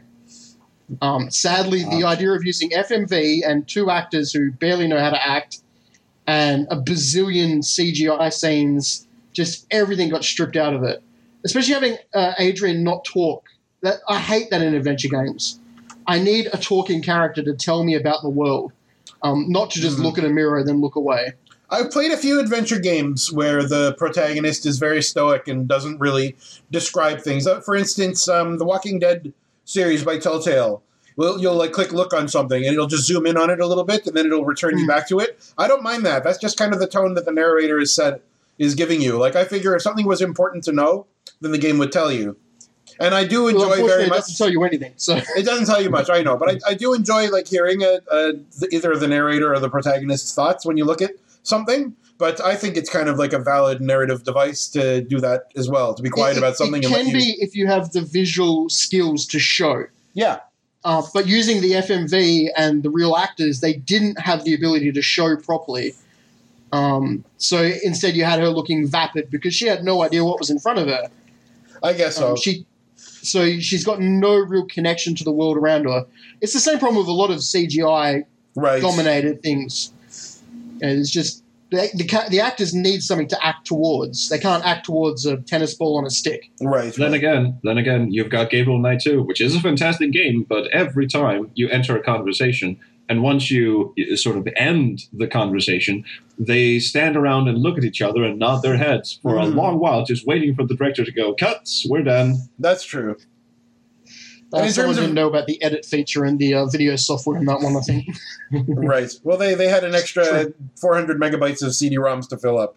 So they and you know, Phantasmagoria, it gets a lot of shit, and deservedly so, because it's a 7 CD game, and you could, I mean, this is a lesson in editing down your story. You could literally throw out the first 5 CDs. It's not worth it. It's the beginning of the game is just, oh, is my husband turned evil? Possibly. He did try and rape me. You could put that on a cutscene, really. I mean, the entire first 5 CDs of this shit, you could put in a 20-minute cutscene and be done with it. Well, and it's like 80% is the same content of you walking around the same house and seeing the same cutscenes. The painter's rag has got slightly more paint on it this day. Oh, that must take 400 megs. Yeah. Also, the whole fundamental idea about Phantasmagoria is flawed. There's a writer and a photographer. Neither of them are very good at their job. I mean, Don is shooting some fucking mountain in the opening cutscene. He's not doing a very good job. Adrian is a writer who doesn't fucking write. They can buy a giant mansion. For her. Oh yeah, there's like the sixth day. Her computer's like, "Get the fuck out!" And she's like, "What should I do? Get the fuck out, bitch!" Well, it takes her all day to like open and close that like brick of a behemoth of a laptop she has. Anyway. I think that was Roberta's laptop. That's the thing she actually wrote Phantasmagoria's storyline on. and that was actually the entire design document, was just her laptop going, "Fuck you, lady. Just get out. Move. Just get out." Yeah, right. That was the scariest part of the whole game, was the laptop. It was. You looked at it like, wow. And it's not plugged in. And yet it survived 6 days of battery life. That's magic shit right there. Someone sacrificed a baby to the devil to keep that laptop going. I have to admit I would sacrifice a baby to the devil to get better battery life. Yeah, that got dark. I think the core idea of a magician who doesn't die when everyone thought he died, possessing someone else and trying to make them evil. You could make a good horror game out of that. Trying to. Yeah, no, that's not a good game either. Is that a good horror game? Yeah. No, it's a good logic puzzle game. Yeah. What I like about Seventh Guest is it's not the puzzles themselves, but the story is told sort of asynchronously. That's the word, right? And you sort of have to piece it together yourself. I mean, Daniel, Stacey, and I spent an entire evening just sitting down going, okay, does that scene come before that scene, and what happens then? Is there something coherent behind all that? There is. Isn't there most of the versions of Seventh Guest are actually out of order by mistake? Like they have the wrong video clips playing? And some of them don't play when they're supposed to? Really? No. I'm pretty sure. Like the whole maze thing, like plays the wrong video clip. No, I'm pretty sure it's intentional. I mean, you couldn't have because there's there's a fight breaking out in the piano room. You couldn't have that. It's not being played out of. It's being played out of order intentionally. I think some of it is, but I think some of the versions were wrong. But I might be thinking of the 11th Guest for all I.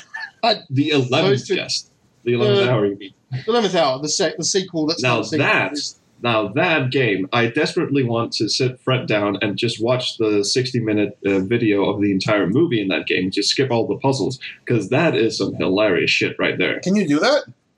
Yeah. Once you beat the game, you can put on a movie mode and just sit down and watch the entire movie, which is just fucking stupid. I mean, there's a reason why the house is a rapist is an inside joke over at Backseat Designers because that is fundamentally the story of the game. The house is a rapist. Oh. It's not. It's funny, but not really. No, it's never funny, unfortunately. Which is why it's odd that Roberta put that into Phantasmagoria, then does nothing with it. In Phantasmagoria, the house is a rapist in sort of a proxy kind of way, because the house possesses the husband, who then rapes her. No, the magician possesses the husband. The magician's soul.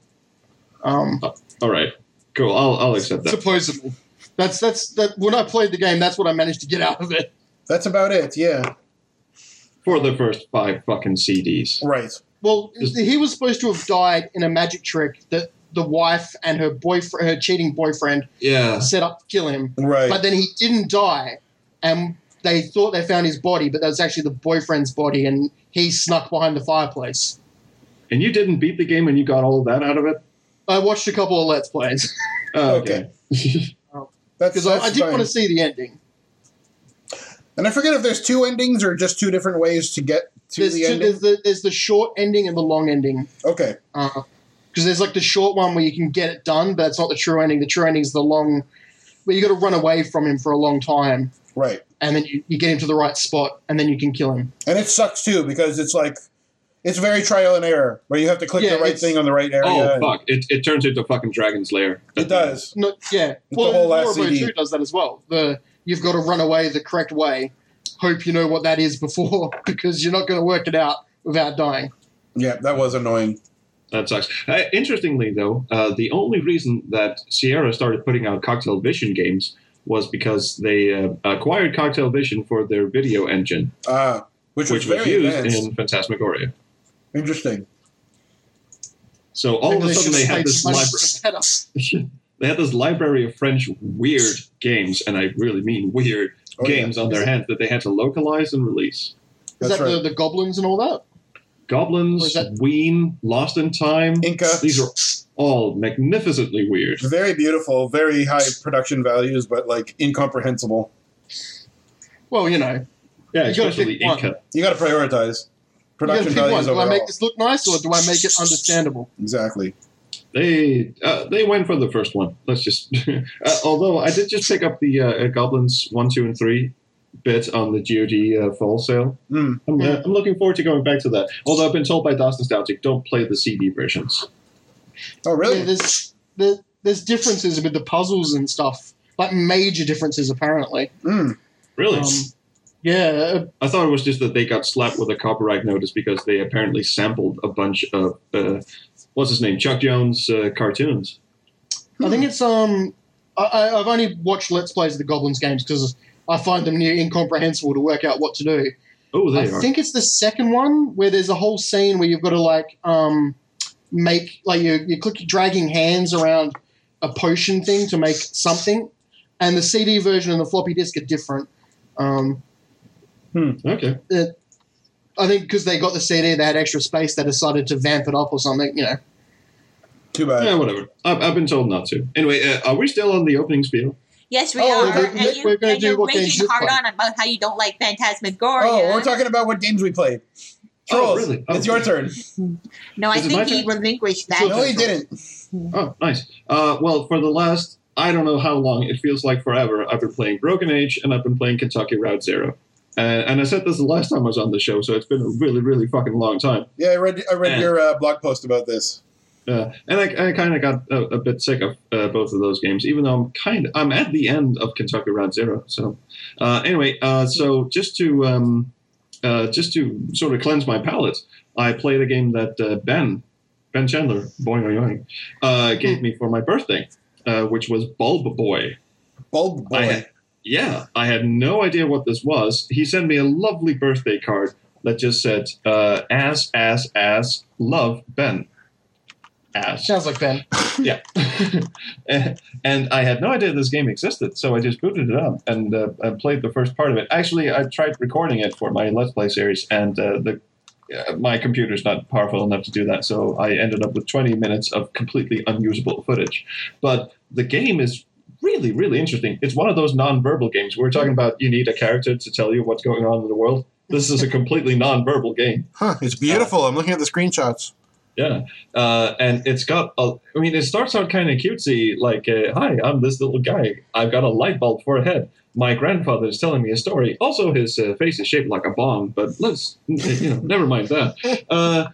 And then I go outside, or into the hallway, into my bedroom, solve a couple of puzzles, and then my grandfather gets, killed or kidnapped, I can't really tell, by this huge black swirly nothingness with tentacles in it. And all of a sudden, my house turns into this house of horrors, like tentacles shoot up from the floorboards, and I end up having to hack them off, and blood spurts everywhere. I'm like, okay, I'm interested.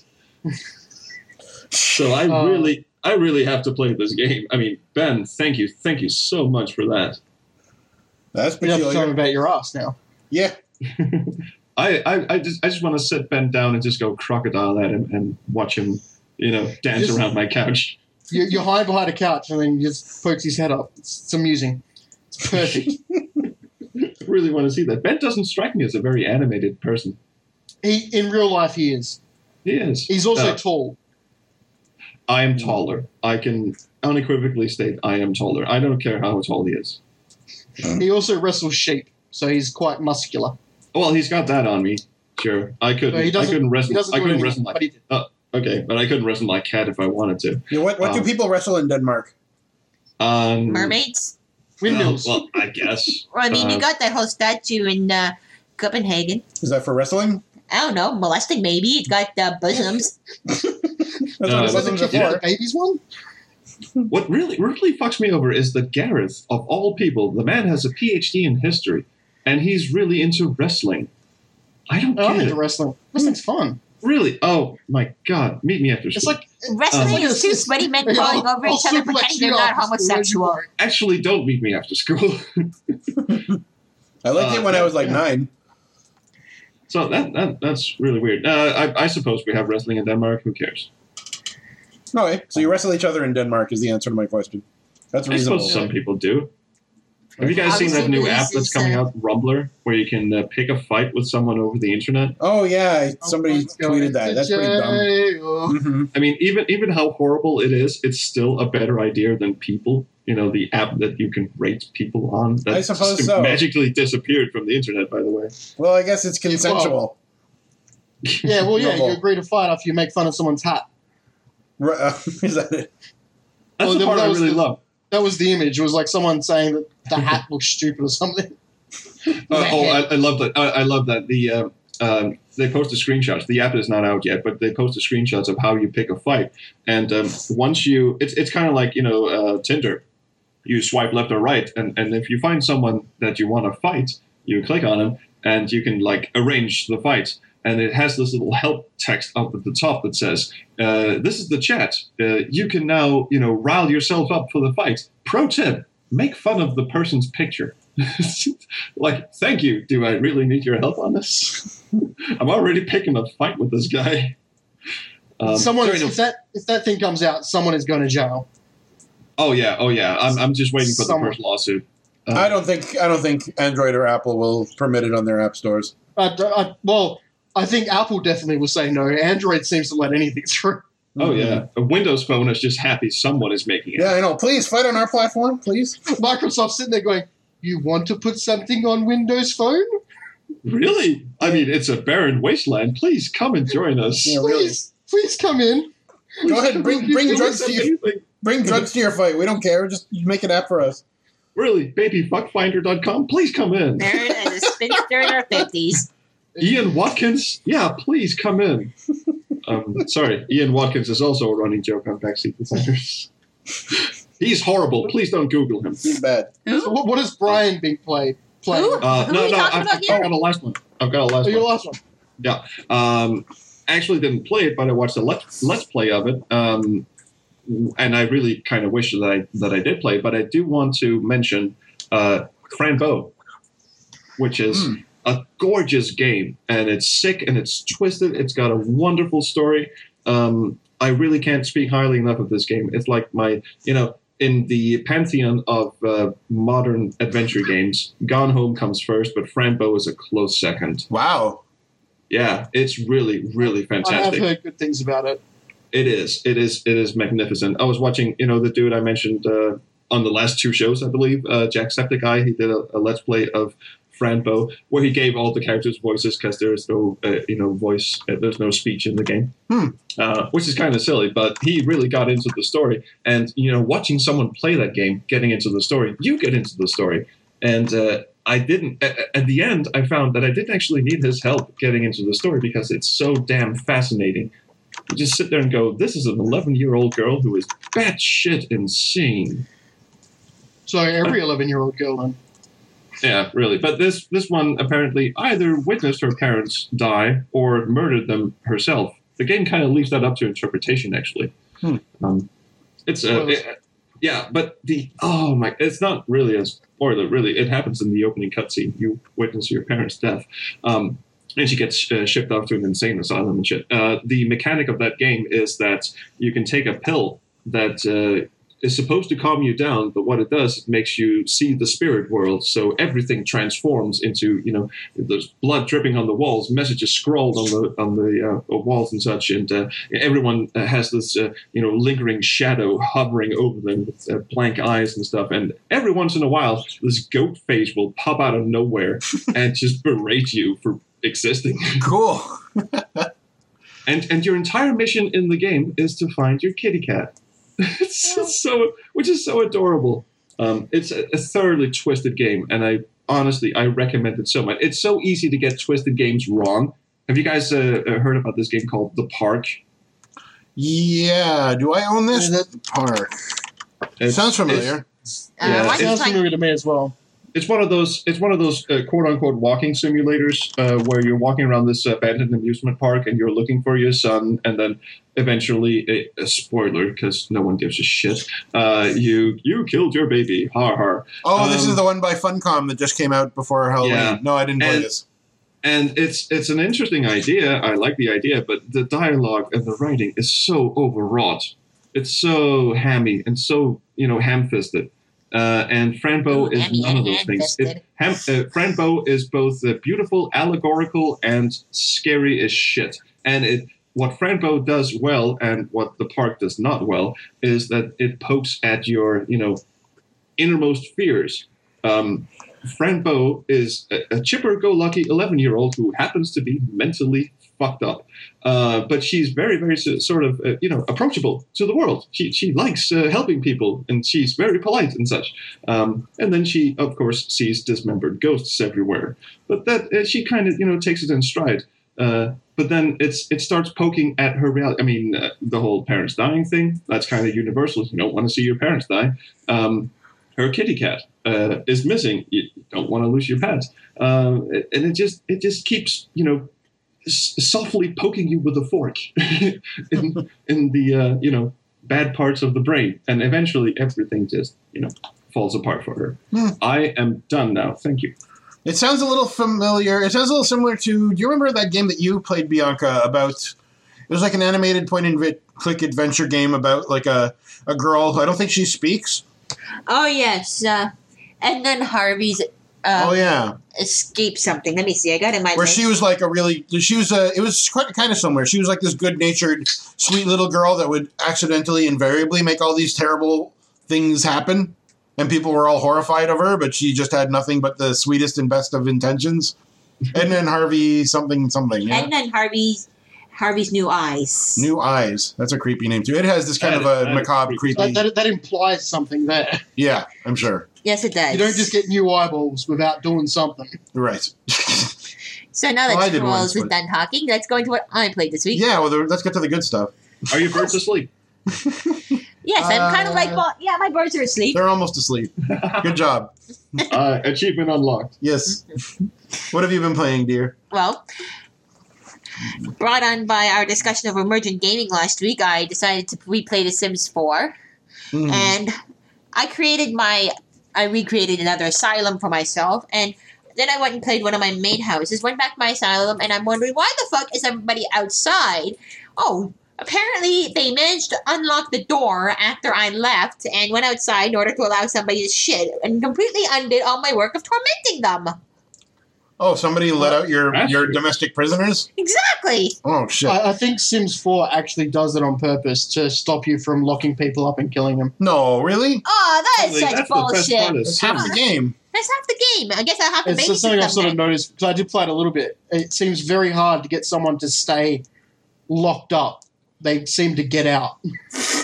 No matter what. Can you lock any door or click any door and say only openable by some person? Yep, and I said lock for everybody, and then it was locked, and it was completely unlocked by the time I got back, which was total bullshit. I think when you leave the scene, stuff can change. Maybe. Too bad. That was an advantage of Sims 3. This on a Sims 2 especially. For the 30 minutes I played The Sims, my entire goal was to build a moat around the house and just watch people drown. And, build a kitchen table with 4 toilets around it and such. I mean, there is no point to The Sims, is there? Exactly. We're talking about games we don't like, right? Well, we talked about emergent gameplay in our last episode. Basically, the point of The Sims is whatever you want it to be, which is either terrific or terrible, depending on your creativity, I suppose. But apparently, I'm a terrible human being. Aren't you? Yeah. Let's see, what else did they play? Another one of those atmospheric / walking sim games called Star Sky, based on a Japanese. It's a Japanese game. It's interesting. The first time you open it and play it, there's just sound effects in the night, and you're walking. The game encourages you just to be slow and deliberate. Second one done. Yeah. Can I just say that I think the whole term walking simulator is kind of derogatory. Yeah, it's stupid. Well, it is. That's what it was made for. Yeah, which is a shame, because I really like that style of game. I mean, Gone Home is ostensibly a walking simulator. Sure, so call it whatever you want, as long as it's good. Yeah, I call them atmospheric. What's the other one? You guys were talking about it a couple episodes ago, which I also watched the Let's Play of, The Beginner's Guide. Yeah. Oh, yeah. That is a magnificent piece of storytelling. I thought so. It was like an essay. I like that one. Yeah. Yes, and it was. Really, really now good. back to my game. And it has that twist at the end where you just go, okay, there might be an unreliable narrator at work here. Right. Yep. Yes. Really enjoyed that. So walking simulator, we need to find a new word for it. That's what I'm saying. We'll find a new word for it after I'm done talking, because you've had enough airtime right now. Really? Okay, I'll just log off. Sorry, man. Thank you. So what's interesting about this game is the first time you start it is you just hear the sound effects of the night, and the only instructions you receive are to walk slowly. They tell you how to move and tell you, oh, you can run, but it's best if you don't run and just take your time and just stand still where you might see fireflies, and especially if you hear what sound like tidbits of music. So if you stand still where you hear this, eventually these musical notes come on, and more little fireflies surround you, and little events happen. One particular event is worth noting is there's a a rose that appears. And if you stop by it and wait long enough, you pick it and you carry it with you. And eventually you encounter a girl. And then you give the flower to the girl. And so it's just things like this. And depending on how you played, each time is just a little different. And then so once you finish the first time through, then you go back and you play again without exiting the game. And now there's music playing. And so I've done this like 2 or 3 times where I just play continuously and the music changes every time. Just very slightly, which is interesting. And depending on where you stop and what you look for, you find different little events that you can trigger that happen in the night. And of course there's achievements, so I'm naturally going to go back and try and get every goddamn achievement. That's what they're there for. It looks like to me it looks like another one of these like cheapo indie experimental games that interest me less and less the more of them that come out. But I'm glad that you enjoyed it anyway. Yeah, there's some you like and some you don't. Sounds really nice. Except for the part where you said, "Oh, you give the girl the flower," and that noise you just heard was every armchair feminist on Tumblr losing their shit. It's just cliche, right? It's cliche, but who cares? It's part of finding the stuff and unlocking it without necessarily knowing what it is. It's like it's kind of that unspoken adventure game vocabulary. You have an item, and you're probably going to do this kind of a thing with it. Yeah, it's not meant to be offensive. It's just, it's trying to unlock events and just figure out how to tell the story as you're walking around. Yeah. Let's see. So what else did you play? More Call of Duty, more Blops. COD Blops 3. You're not as hooked on that as you have been other games, it seems. Did you just say cockblock? Yes. COD Blops, you insufferable twat. Still hearing cockblocks. Yeah, me too. It basically is, because when she's playing that, she's busy. Yep. And then, so made some progress on that. So anyway, Darth, you want to go play Full Throttle? Yes. And was that just a flatulent noise I heard? It was me blowing my nose. Yeah, like I said, flatulence. He's denying it. It's flatulence. Anyway. So we also played Euro Truck Simulator 2 this week. I know for most of you are thinking, so what? You played it a million times. What makes it different this week is this is the Stephen King edition. Yeah. What happened is Brian had a step of had an outstanding credit on Amazon's Audible, and he goes, "Dear, go download us a book." So after looking around for a while, I settled on a Stephen King book, Bag of Bones, read of course by Stephen King. Yeah, Bag of Bones. Boings. And it's audiobook. Yeah, and it's 21 hours long, and Stephen King reads it. That's right. So we're going to listen to this audiobook while driving our virtual trucks.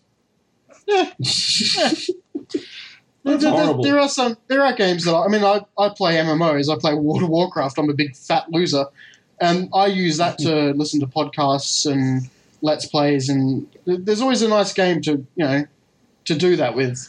Yep. I don't need audiobooks. I have the Square Waves FM podcast. It takes up all of my free time. Yeah, I know. We're basically the Stephen King of the podcast world. Very prolific.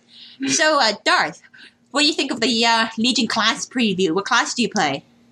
You guys talk about that. I'm going to take a quick whiz. Sorry. Okay. I haven't seen anything for the new Demon Hunter, isn't it? Yeah, they don't have that one up yet, but they have all the other classes, the changes that they're making there. Yeah, I play a Paladin and a Hunter, but I haven't played in the last week, so sometimes I just don't have the time to pick it up. So Hunter is changing dramatically. Yeah, and gnomes get hunters. Hunter has changed dramatically repeatedly. It has, but now there's going to be a melee-only Hunter. Survival Hunters? There used to be. Survival Hunters used to be semi-melee. Yeah. You had two weapons, and then they got rid of it.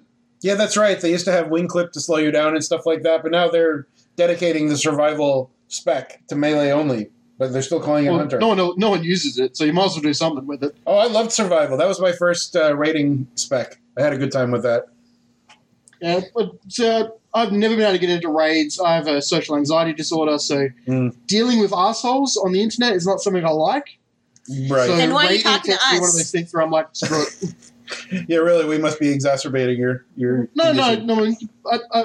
With friends, it doesn't matter. They're friends. Yeah. Okay. But when you got random people, it's like, I don't need that stress. I hear that. So I had to wait until almost the last day to hear about my class because my main is a druid. Oh, but I am so happy. They finally, looks like they got rid of the stupid rotation and that fucking balance bar. That bar made me so angry because it limited me in what I could do. Oh, first I have to cast this spell a million times. Oh, now I have to cast this. Oh, look, now the bar's moving on its own.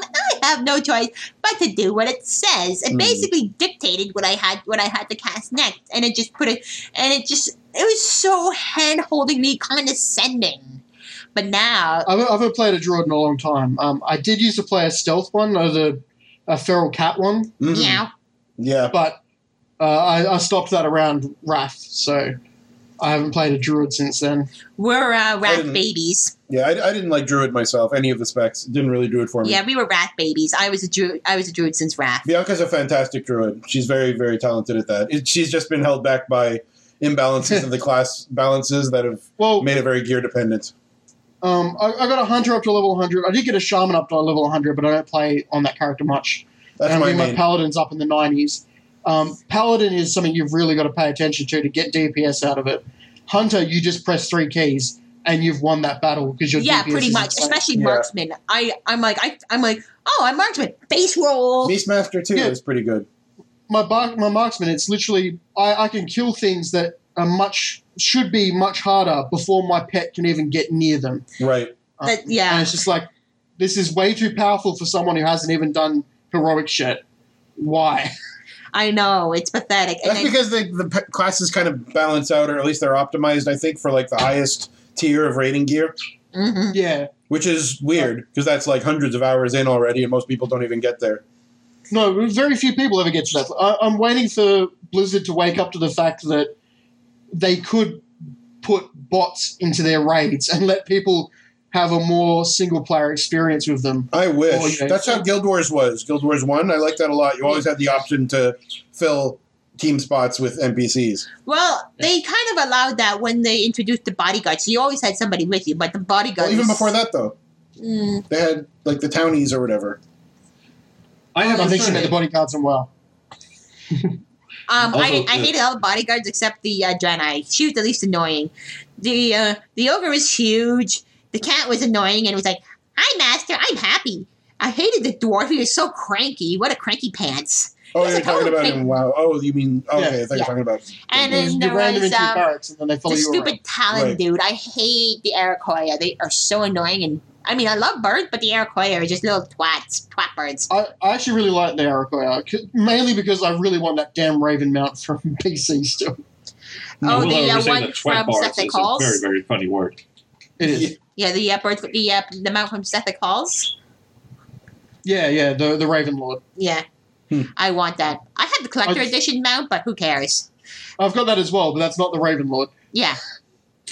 It's ugly. The Raven Lord doesn't fly either, I don't think. Raven Lord is ground mount. It's so many ground mounts. I have another bird that only runs. I have the flying bird. I have the two fire flying birds that. Did we get you the Firelands one? One of them I got joining another group by doing only the pertinent. Those are amazing looking. Yeah, I got the purple one, and on a pure luck roll, I got well, I shouldn't say pure luck because there was the two of us soloing. I got the Firebird from Ragnaros. Although on pure luck. Wow. Let me move on from WoW. Let's move on from WoW, shall we? Yes. Yeah, we're speaking forever. I was just going to say that I tend to lose my patience with games that I have no interest in. Yeah, let's. So I bring you a tale. Really? I bring you a tale from my bathroom. Oh, how'd it go? Not the sort of tale you're imagining. We have a body shampoo in the bathroom. And I've used it a number of times, obviously, as early as today, actually. But it never occurred to me to actually read the label. And it has the weirdest slogan I've ever read in my life. Yes. Slogan is not even does not even begin to cover it. It says, "Wash your sins away with this body blitzing cream." Ugh. Okay, two things. First of all, wash your sins away. What is this, the fucking Westboro Baptist Church? You remove sins? I don't go in the shower to wash sins away. I go there to make sins. Yeah, exactly. It's like, is this the soap they give to rape kits? Or no? Well, and do you undo sins with blitzing? Really? Yes. And the second thing is body blitzing? Yeah. That just sounds wrong in so many ways. It does. Yeah, that sounds like something that would cause sins to happen. That sounds like what happened to Linda Hamilton in her dream sequence in Terminator 2. Yeah. That was body blitzing. That wasn't it? That was everything blitzing. We got this one actor from the first movie back. Let's use him for something. Yes. That was my bathroom story. Okay. Should we talk more about World of Warcraft? I can just go to sleep if you like. Well, what else have you played? Unfortunately, if you get me on World of Warcraft, I could talk about it forever, so we best not. Yeah, we could. So is that everything Although you played? the podcast is about games that we hate, and I suppose the difference is kind of a hate. That's true. True, and then you get to tell me about why you're wrong for hating it. And anyway, I want to talk about what I played. Who cares? But I thought you already talked about Oblivion and how all that stuff was broken. No, you were talking. You done talking? No, you already told people about how all this shit was broken. I have one more. I have just one game I wanted to talk about. Okay. All right, one game that I played this week is Sylpheed, which is a game that I own on floppy. It's an old Sierra game, and it's a space shooting game, like a shoot-'em-up arcade-style shooting game. It's made by, I think, just one... You said Sylpheed? I thought it said Sliphead. Sylpheed.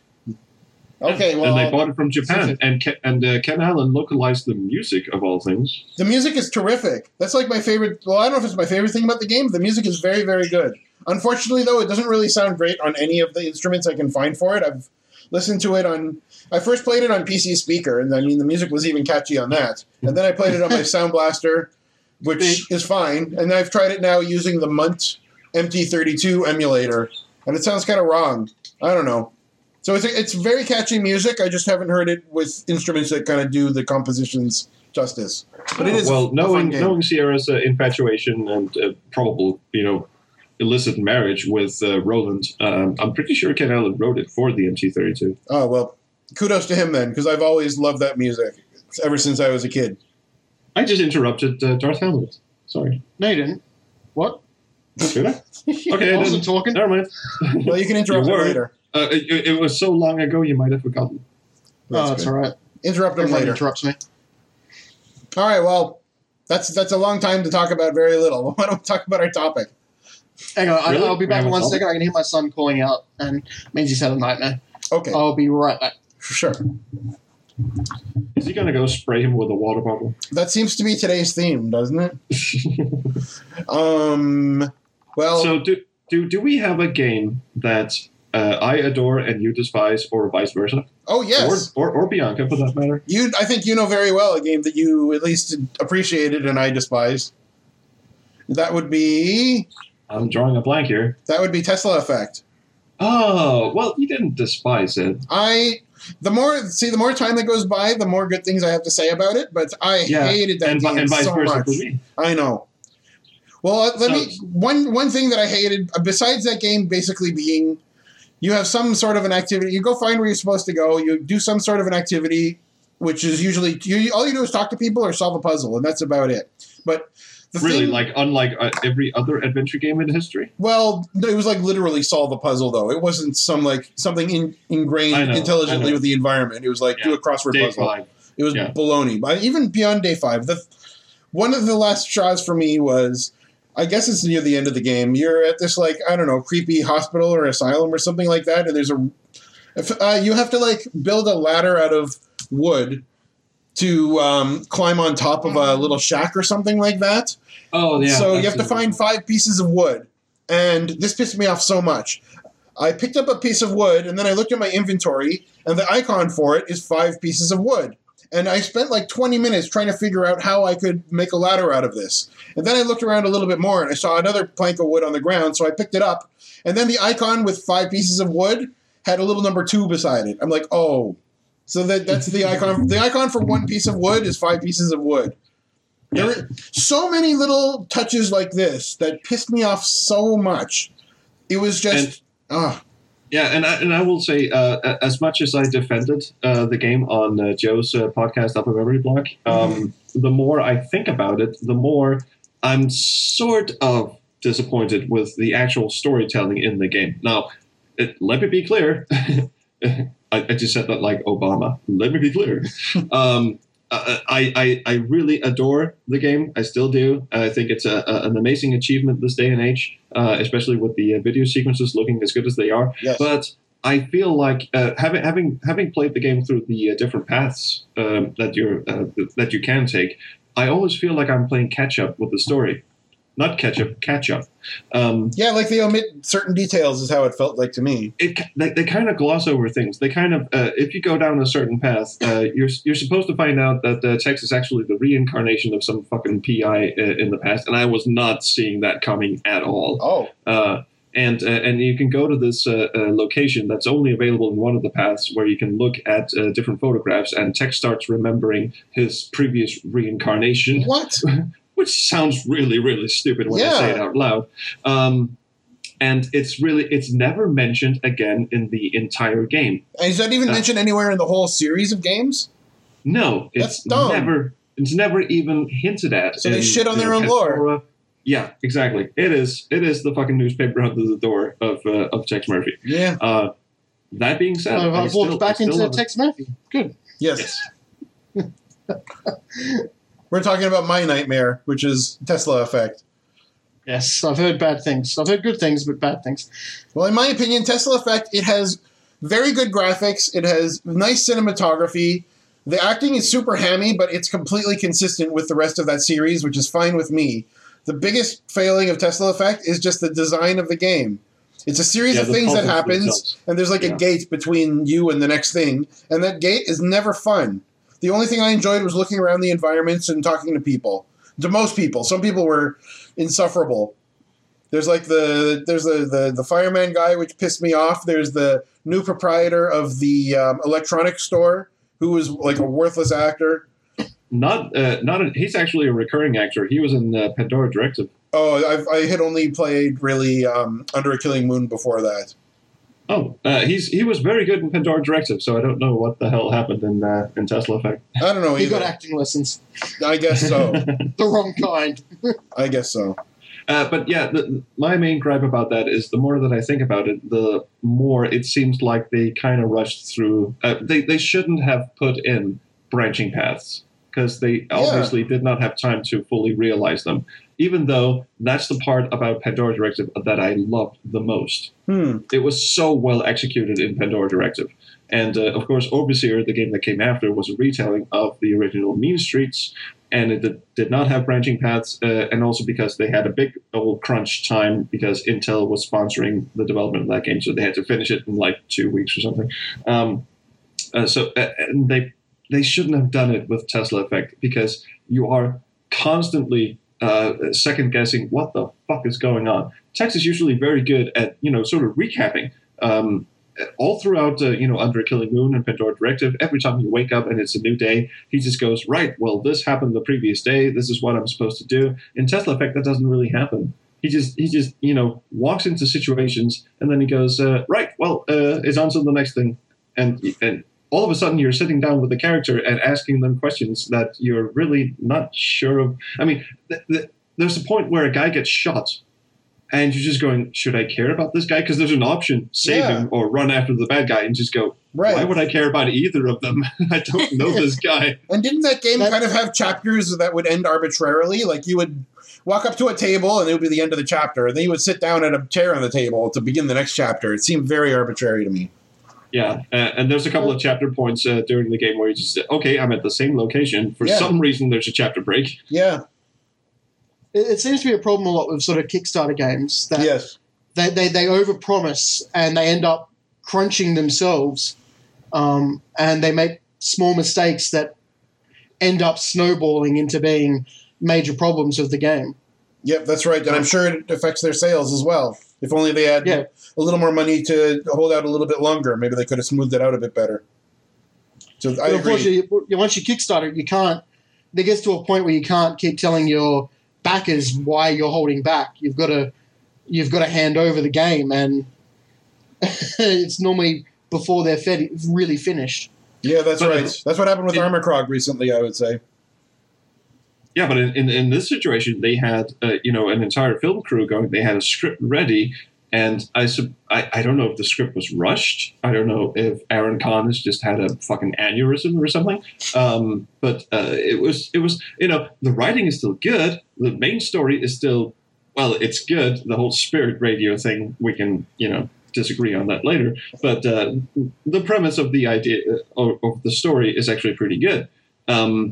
it kind of falls apart when you're trying to follow the story as the player, because you instead of being in the main character's shoes, you're continually trying to figure out what's in the main character's head, and you're not playing as the main character. You're trying to follow. You're trying to catch up to his thought process. That's a good way to put it.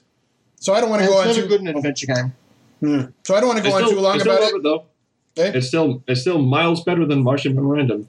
Well, the most peculiar thing about that game for me is that the part that I enjoyed more than any other was where they had the Kickstarter backers' photographs, like in some old abandoned building, and he makes fun of everyone's photographs. I loved that, and that was exactly the kind of humor from Under a Killing Moon that I was craving. And the rest of the game was just not funny or interesting to me in any way. I couldn't finish it. I tried and I couldn't. What, Under a Killing Moon? No, well, I didn't finish Under a Killing Moon either. I almost got to the end. But Tesla Effect, I tried so hard to care, and I just couldn't. You never finished Tesla Effect? No, I gave up. Because you're playing on gamer mode, you sick weirdo. Yeah, that's right. I didn't play the mode where you don't have to know what you're doing. I played the mode where I assumed that they were competent designers. This is where this argument erupted from, was that you and DOS Nostalgic started the game out on gamer mode because we're big burly men, we play on gamer mode, and then you get frustrated when the game throws logic puzzle after logic puzzle at you with no hints and no way to skip it. And I'm sitting there going, dude, you play the game on entertainment mode first, and then you pick gamer mode. It's like starting Doom and going, nightmare mode. No, I've never played Doom before. Why would I start it on nightmare mode? Yeah, I usually play games on normal difficulty. If I'm given the choice between like easy, medium, hard, I usually pick medium. So that's what I assumed this was. Evidently, you had an aneurysm. Apparently so. Well, in retrospect, I regret it. Entertainment and gamer, it's a little bit hard to tell which one is easy and which one's meant to be obtusely hard. Yeah, is one mode not entertaining? No, there are two difficult. It's like Monkey Island 2. There's easy and there's hard. This is not the brain teaser of the game. Well, that's what I was thinking. In an easy mode, you skip some content. And I didn't want to skip any content. I wanted to see this thing I had kickstarted.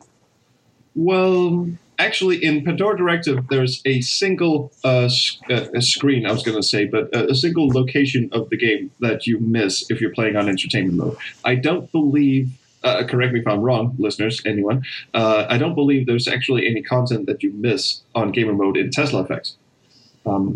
I didn't know. It was my first time. I mean, it was my first and only time playing it. I can't say that I'll ever really go back to it either. And also, the content that you miss in Pandora Directive, if you're playing on entertainment mode, is not worth it. Too bad. Sorry to derail this tangent, but haven't you? Tangent is the fucking main topic. Come on. Yeah, we actually finally got on rails. Yeah. Oh, I'm sorry. Well, what is it, dear? I was going to say, didn't you skip your listener letters? Oh, yeah. We just got into this because Mr. Helmet was away. Yeah. No, we're not in the preamble, but we have a few bits of feedback from our listeners about this topic. Yeah, that's why I called this a tangent, since we... Well, it's hard. It's not a tangent, but... All right. Well, I think we've said enough about... I'll do that one last. I'll read these quickly anyway, because we have 3 different listeners who wrote into us about games that they hate. So... one of them is from a gentleman. I'm sure this is his real name. It's Space Game Junkie. And he says... That's on his birth certificate. Right. That must have been the best christening ever. Game is his middle name. He says, Privateer 2. This is Wing Commander Privateer 2. Oh, yeah. Fuck that game. He says, also Dark Light Conflict, the recent Star Raiders installment, and likely more. But about Privateer 2, he says, Mom, Dad, don't touch it. It's evil. Seriously, don't play it. It's a super, super shitty game. Also, hello. So, hello, Space Game Junkie. He says it all in a couple of tweets. So, hello. And thanks to Joe Mastriani, who gave us a link of Space Game Junkie playing Privateer 2. So, I will put that in the show notes. I'm sure that's entertaining. I've never played that one. Another thing you should put in the show notes is the Spoony One's review of Privateer 2. It explains all the things that are wrong with the game. It also shows everything that's right with the game. I mean, the movie, the cinematography, the script, it's all really weird and really fantastic, but the game itself is broken and unplayable. Oh, I'll put that in there too. Thank you. I'll send you a link. Sure, thank you. Take it up here. Just don't break that URL. So while you're looking for that, we have another letter here from Onion Budgie. She says, Limbo that's a good name. That is a good name. She says, Limbo of the Lost was steaming junk I don't know this one. Are you familiar with this one, Darth? Limbo of the Lost is an adventure game. The story goes, it was originally meant to come out on the Atari, or the Amiga, sorry. But it was sat in development hell for a long time. It was finally released 2000-something for sale, supposedly. But it is essentially copyright the game. Screenshot after screenshot from different games. Oblivion, Morrowind, lots of dodgy crap. Wow. And it's almost completely unbroken and unplayable. It is, oh my God. I first heard about it when it's legitimately one of, I wouldn't even call it a game because that insults gaming. Wow. It is a scam that I don't know if it ever actually sold copies because it's just horrible.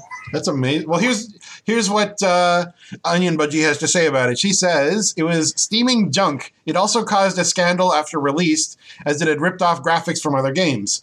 Unfathomable puzzles and an insane amount of pointless back and forth to stretch out gameplay, as I recall. The developers were also quite odd. They caused trouble over at the Game Boomers forum with fake identities, which I know isn't game-related, but their descriptions still left a bitter taste in the mouth. Don't you mean deception? Deception, I'm sorry. Yeah. They supposedly they did some naughty things after they got caught with the copyright.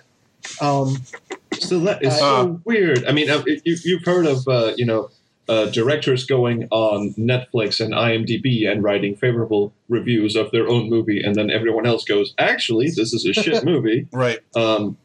I've never heard anyone do that with a game. Limbo of the Lost was a magical thing. The ending is at least amusing. It does tend to get tweeted by me and a couple other people occasionally, where it turns into a big sing. The main character is the captain from the Mary Celeste. Stunned silence. I don't know what that is. The Mary Celeste, the ship where... Well, I know what it is. Well, I don't. The ship that got found in the ocean with all of the crew disappeared. Okay. And this is the captain of that ship in limbo. That's the name. Brian, it's basically Event Horizon, but not in space. Right, okay. Yeah, and he has to fly around in limbo and survive.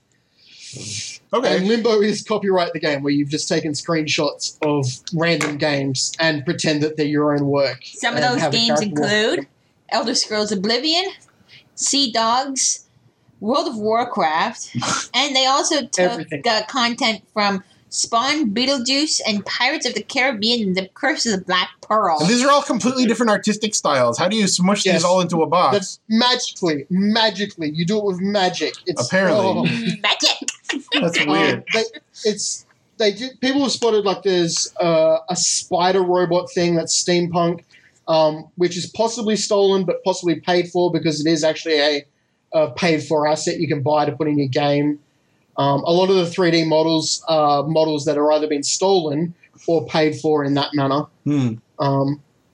It's insane. I would recommend finding a copy on the internet. Feel free to pirate it because, they did their best. They did, sure.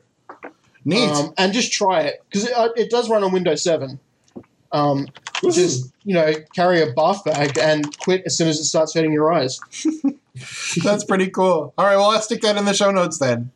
On topic, if we're talking about stolen assets and shit game design and such, please never download Space Quest 4.5.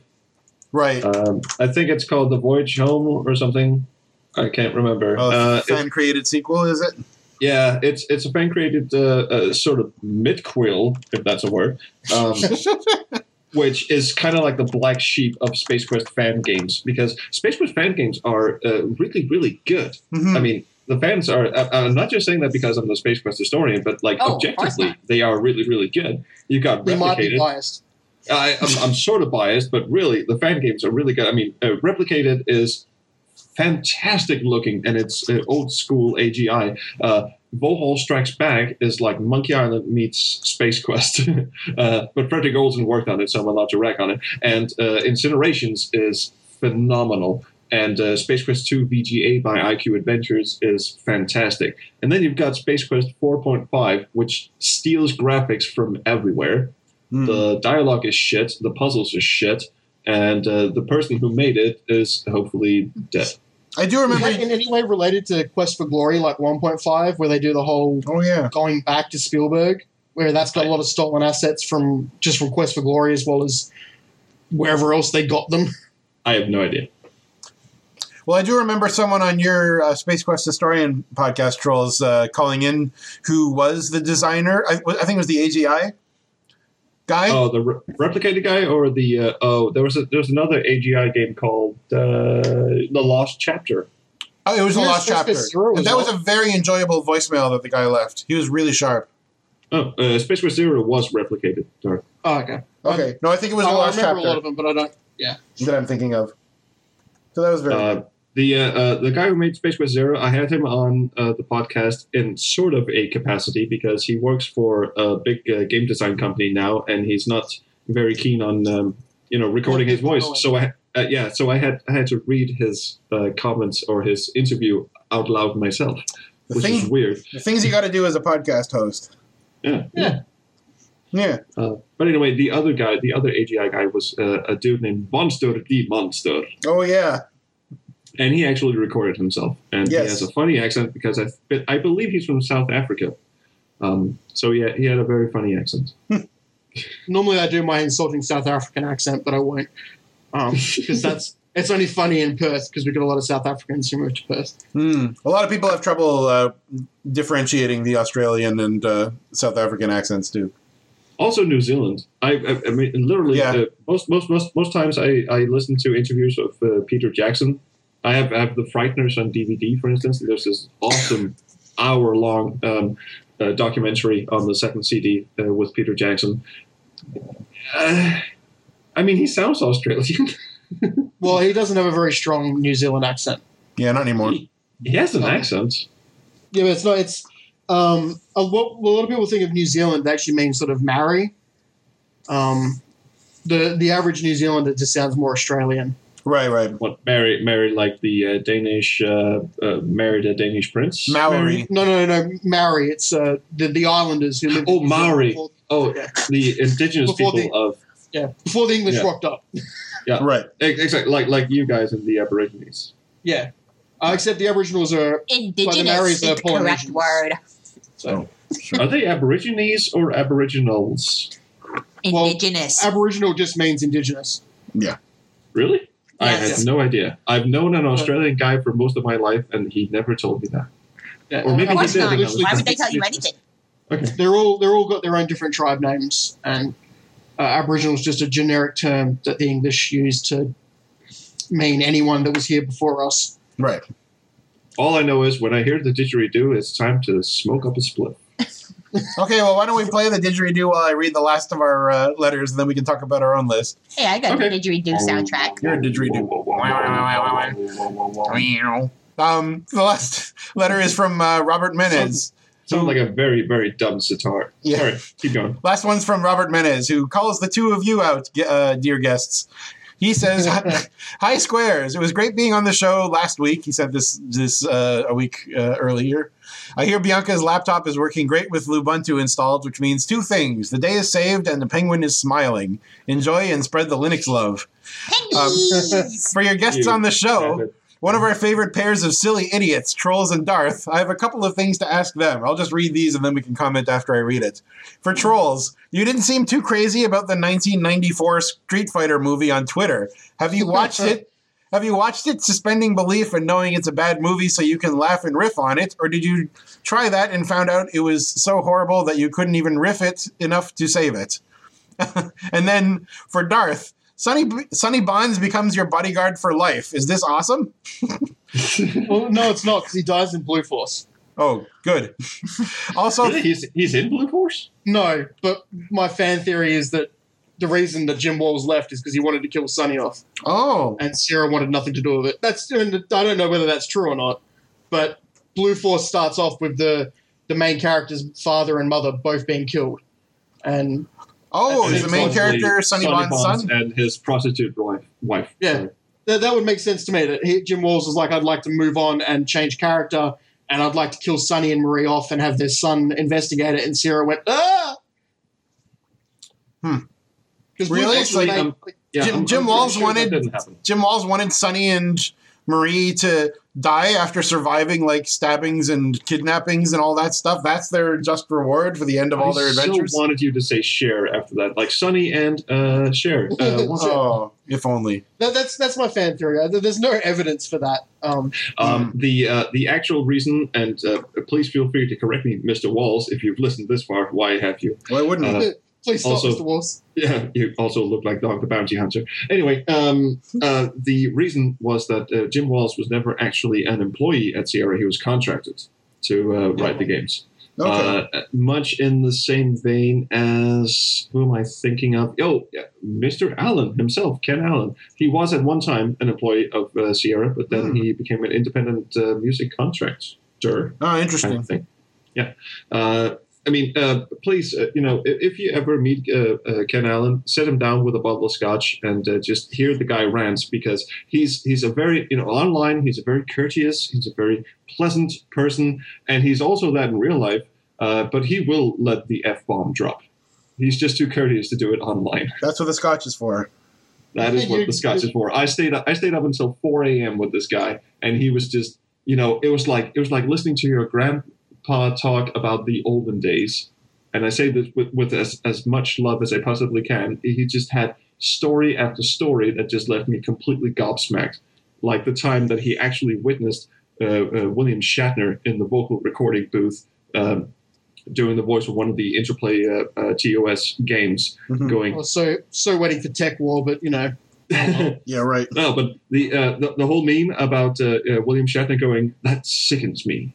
Don't tell me how to do things. It sickens me."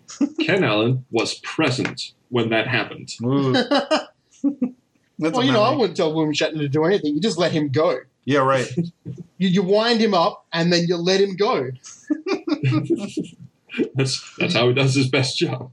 And magic comes out. Anyway, that was fun. Yeah, that's I have wrong. No idea what I was saying. I'm off my own tangent. Please. I don't know. Well, let me finish off. Let me finish off his letter then. Right. Yeah. Okay. Well, the end of Robert's letter says, "Also, thanks for rubbing it in that you live near penguins. One of you lives near penguins. If we meet in real life, I'm going to smack you with a herring, you silly person." We're talking about penguins, and I was like, yeah, but there's only one of us who actually lives near penguins, because penguins live in my neck of the woods, the Southern Pole. Which is really, really weird, because you live on the surface of the sun, and penguins are near you. I live very close to penguins. I can throw rocks and hit penguins if I really felt like it. Seems like you but did still kiwis you first live before in you hit penguins. like 50 degrees Celsius weather. Well, we live very close to the Southern Ocean, which is a lot colder. So you're still mad. No, I didn't get a choice. My ancestors got put on a boat, okay? You told me on Twitter, I like this climate. I like being hot. I actually love it. When I walk outside and my sneakers melt into the asphalt, that's just a sign of affection. What is wrong with you? It's lovely. I used to live up north where 50-degree days was summer. That was just normal. And it's amazing. As long as you have like a nice air-conditioned house to go back to, it's good. Sounds like hell to me. Yeah, me too. You'd melt. I'd melt. It's so nice. Ugh. It's cold that I can't stand. As soon as it gets like close to like 10 degrees, I'm like, nah, fuck it. Get me all the jumpers. All of them. Well, I'll tell you what. Speaking of things we hate. Come to Denmark, please. I would die. I thought that Denmark was xenophobic and hated foreigners, so why are you telling us to come there? It's a trap. Run! Okay, so speaking of things we hate, people. Ghostmaster, I hate it so much. Sorry, Brian, what was the question for me? I forgot. It was about... Weren't you listening? The Street Fighter movie. Oh, right. Yeah, fuck that noise. It's a great movie. I've never seen it. It looks horrible. It's a terrible movie. And the only good line was the one that I tweeted, where Raul Julia, who's having way too much fun for this movie, by the way, walks up to Chun-Li. Yeah. Walks up to Chun-Li and goes, "The day that Bison invaded your village and killed everyone was the greatest day of your life. But for me, it was Tuesday." That is a great line from a villain. That is one of the greatest lines ever. Mm-hmm. She has like a 5-minute rant about how he's a huge coward who ran away from peasants, and he's like, the day I entered your life was the most important day of your life. Everything has been about me since then, and for me, it was Tuesday. It's like slap, bitch. Yeah. I don't know what you're talking about. That is pretty cool. Slap in movie history. It's amazingly well done. A lot of problems with Street Fighter are due to the fact that Troel was dying from cancer at the time. Yeah. Yes. And he is sickly, but he's still having way too much fun. Actually, I read this huge article about how they had to switch the schedule around, pissing off the second director and stunt coordinator, who was like, we actually have to train people to be on wires, otherwise they can kill themselves. And the directors go, fuck it. You got to do it because Royals needs about 6 more weeks to not be dead because he just had surgery. So he rocked up on set like almost unable to stand.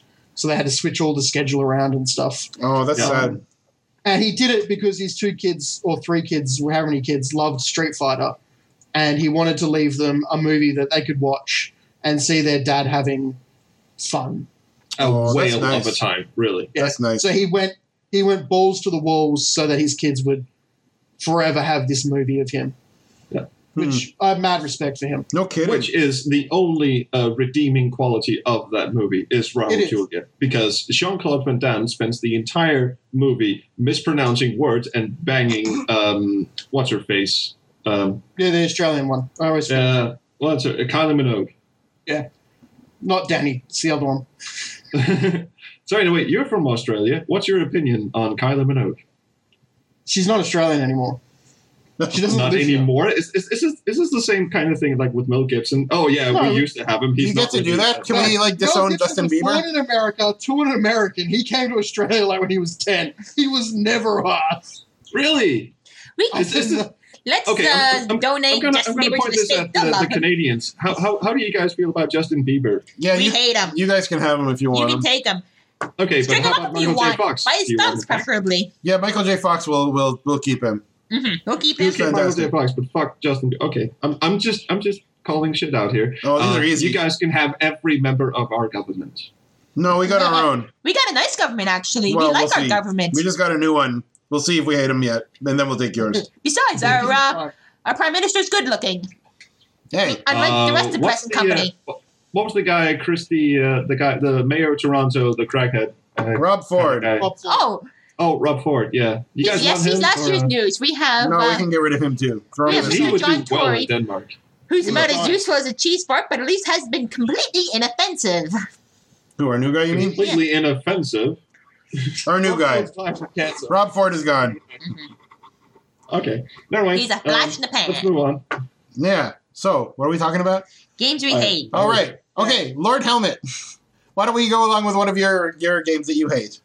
1, 2, 3, 4, 5. That's amazing. I've got the same combination on my locker. I better go change that.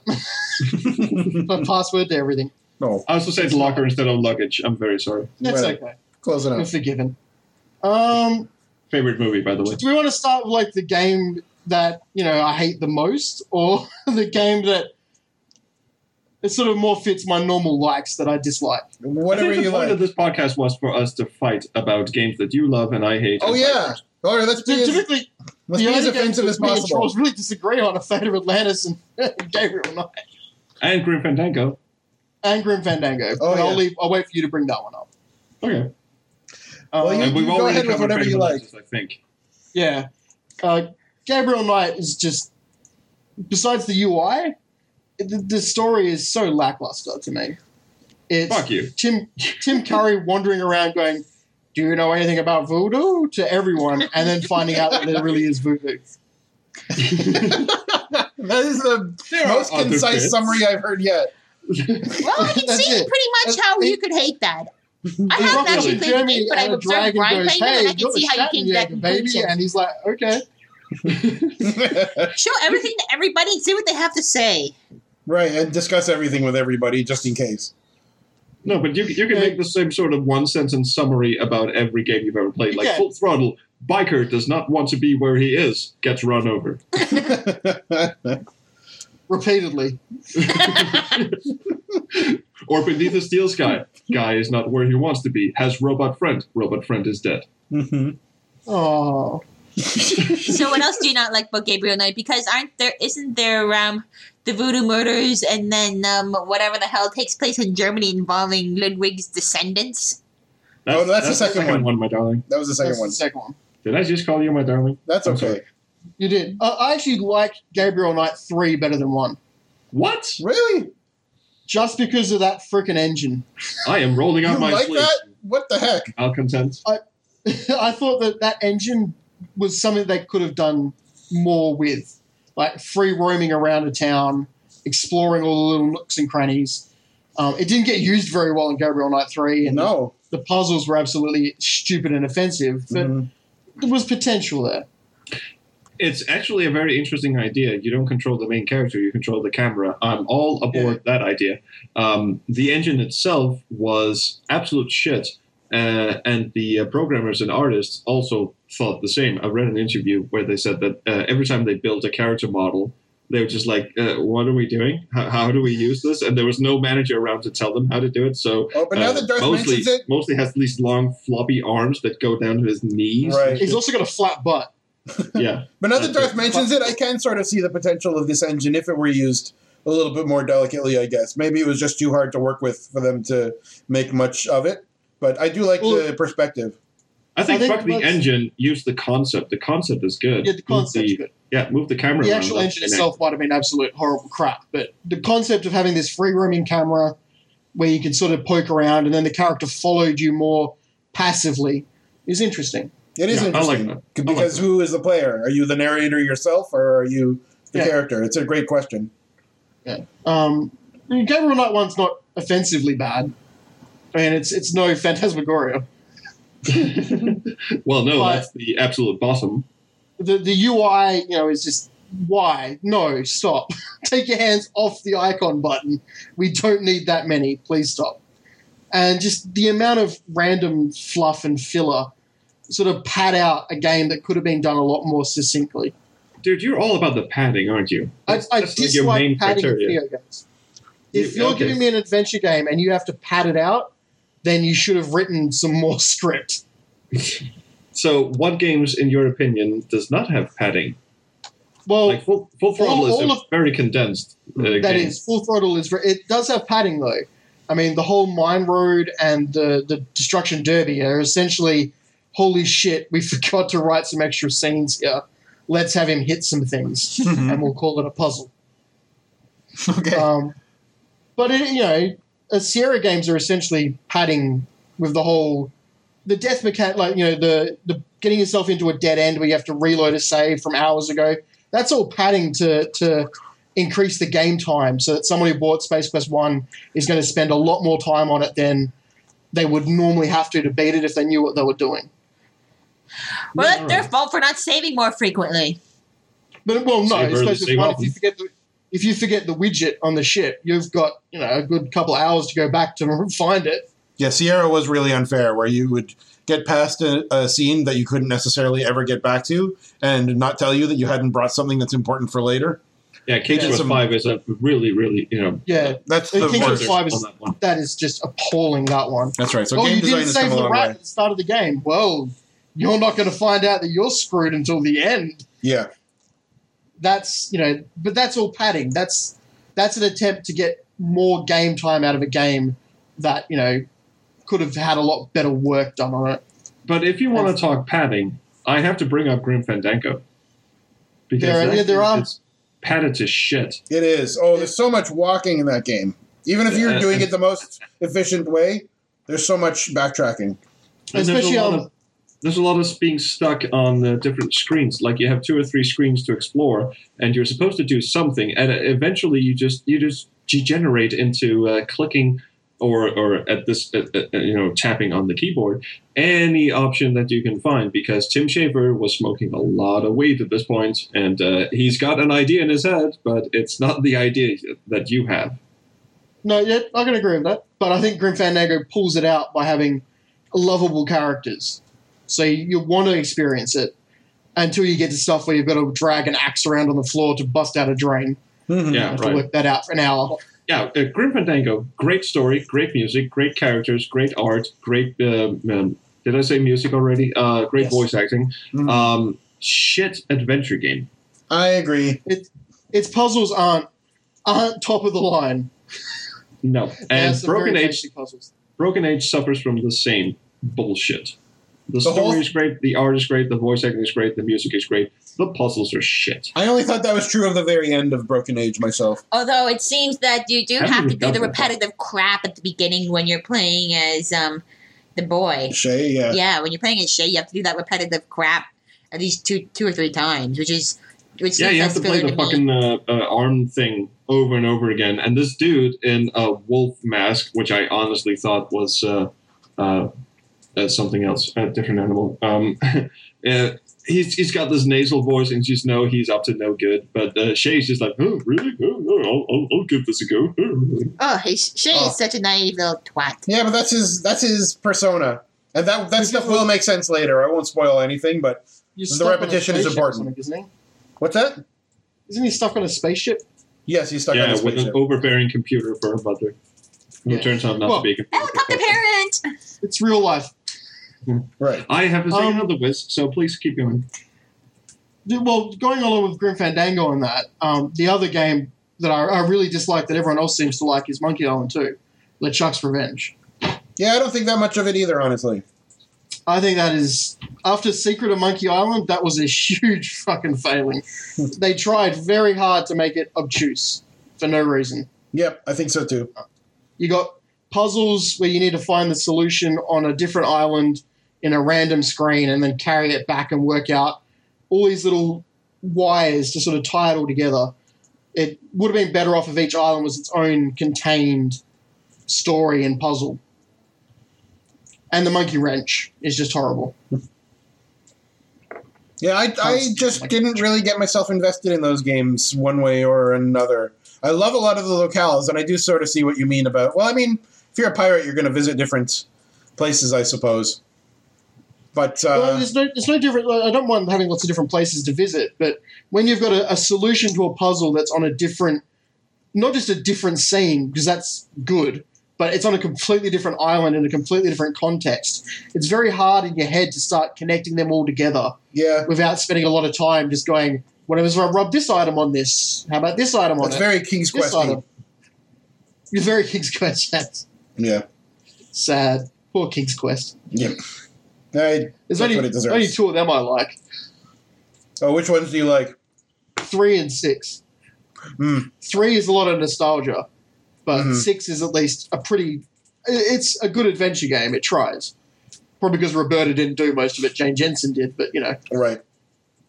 The rest of them, 4 isn't bad, but it feels a bit too open, where you end up sort of wandering around going, what am I doing now? Why am I doing this now? Why am I picking up this item? I suppose I'll just pick it up because it's an adventure game, and that's what you do. That's what you do. That's what you do. You pick things up, and then you rub them on things and go, does this work? No, this doesn't work. I'll go rub something else on it. Can we coin the offensive derogatory term a rubbing simulator? A rubbing simulator. That's a lot of Zero games, unfortunately, even the good ones. Yep. If you don't know what you're doing, you're going to spend a lot of time just going, this item, rub it on everything. What happens? Which is kind of sad, because I do really like Zero games. Oh, yeah, me too. But well, that's what happens when you... obvious. That's what happens when you simplify it to a little soundbite, I guess. Yeah. I mean, some of them, you know, like you got the Colonel's Bequest that tries to do it differently. You know, it's a murder mystery. You're not... The puzzles aren't a key part of that. It's working out who did what. Which I think is interesting. A step away from the adventure game. Yeah, that is different. Or where you should be and when. Yeah. The puzzles are in there to sort of... to put along items in the story, but they're not important. You can skip all of that and still understand who did what and why. Yeah, I appreciate that, actually. Yeah. What game are we on? Oh, we're just talking about the good things Sierra did, besides all the bad. Because that's our topic, right? Yep. We're being optimistic. I almost just crushed my cat in my bathroom door. Oh. My wife is consoling it. Poor cat. You should avoid that. Yeah, we did talk sass about Monkey Island 2, LeChuck's Revenge. Yes. That's a good game, and I will say the ending to Monkey Island 2 is fantastic. I'm on the fantastic boat here. Did you actually get that Monkey Island 2 ending is a trick, right? What kind of trick? That when they go back to reality, like our world, that is not actually happening. It's LeChuck tricking Guybrush. It's all a dream. Yeah, because he turns to the camera and it's like, I'm still LeChuck. Because I knew people who were like, Curse of Monkey Island shouldn't happen because Monkey Island 2 says they were just in the real world. It's like, no, that was a trick. The end of the game. Except I will talk shit about Curse of Monkey Island. You just go. No talking shit about Curse. It's perfect. It's the perfect game. No, it isn't. It's wonderful. It's Monkey Island 1 and 2. It's the same with Space Quest 1 to 4.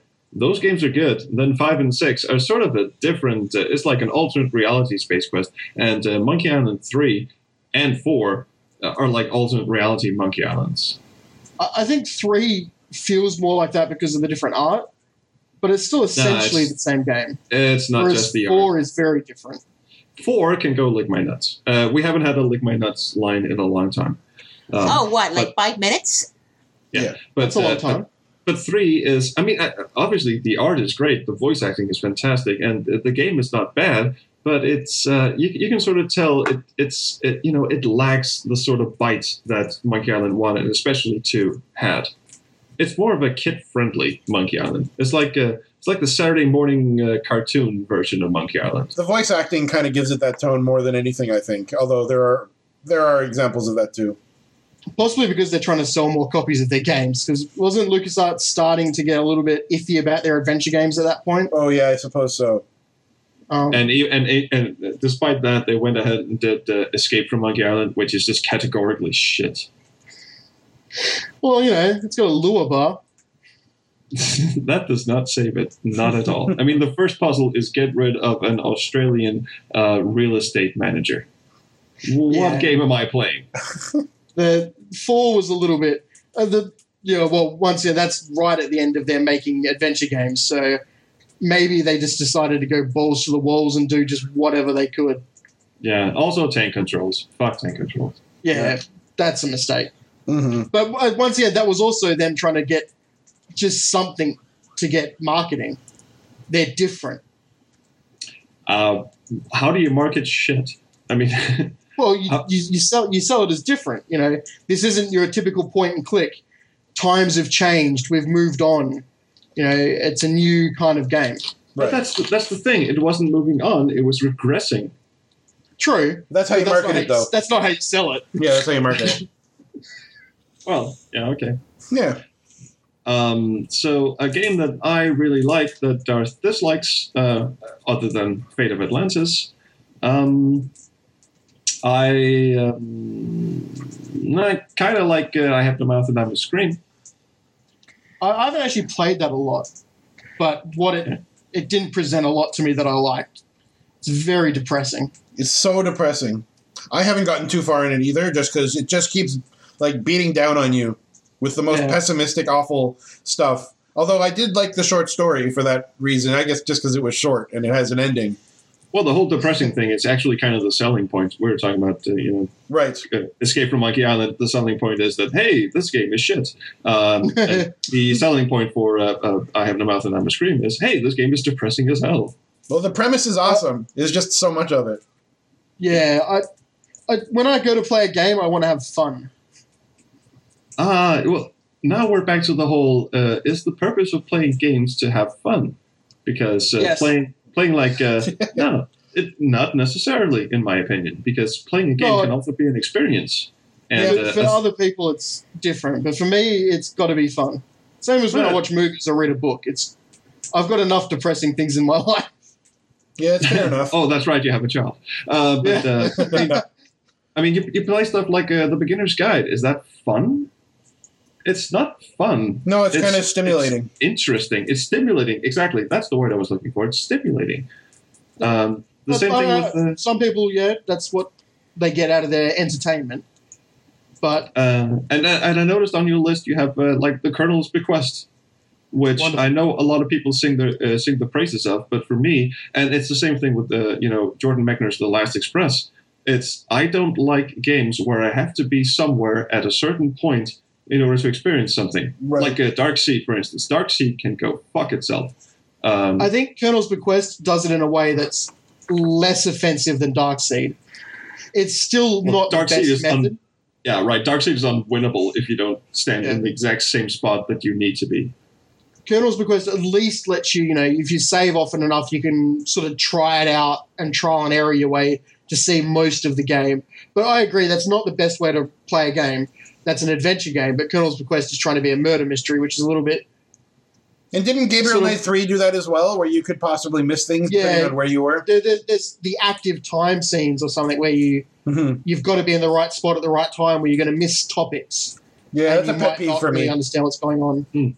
Phantasmagoria almost did that, except that it had no consequences if you missed something.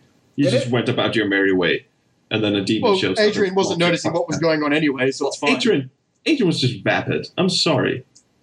I don't think the character was meant to be vapid, but the fact that she was staring at CGI, green screen, made not be able to act anything out.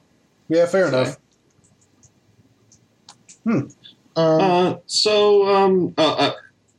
odd thing is that when we were compiling our list of favorite games so we could bitch at each other, is that we actually have a lot of similarities. We both like Blade Runner, for instance. Yeah, it's an amazing game. It is, which gets a lot of shit for being short, and the whole branching path system is partially randomized at the start of the game.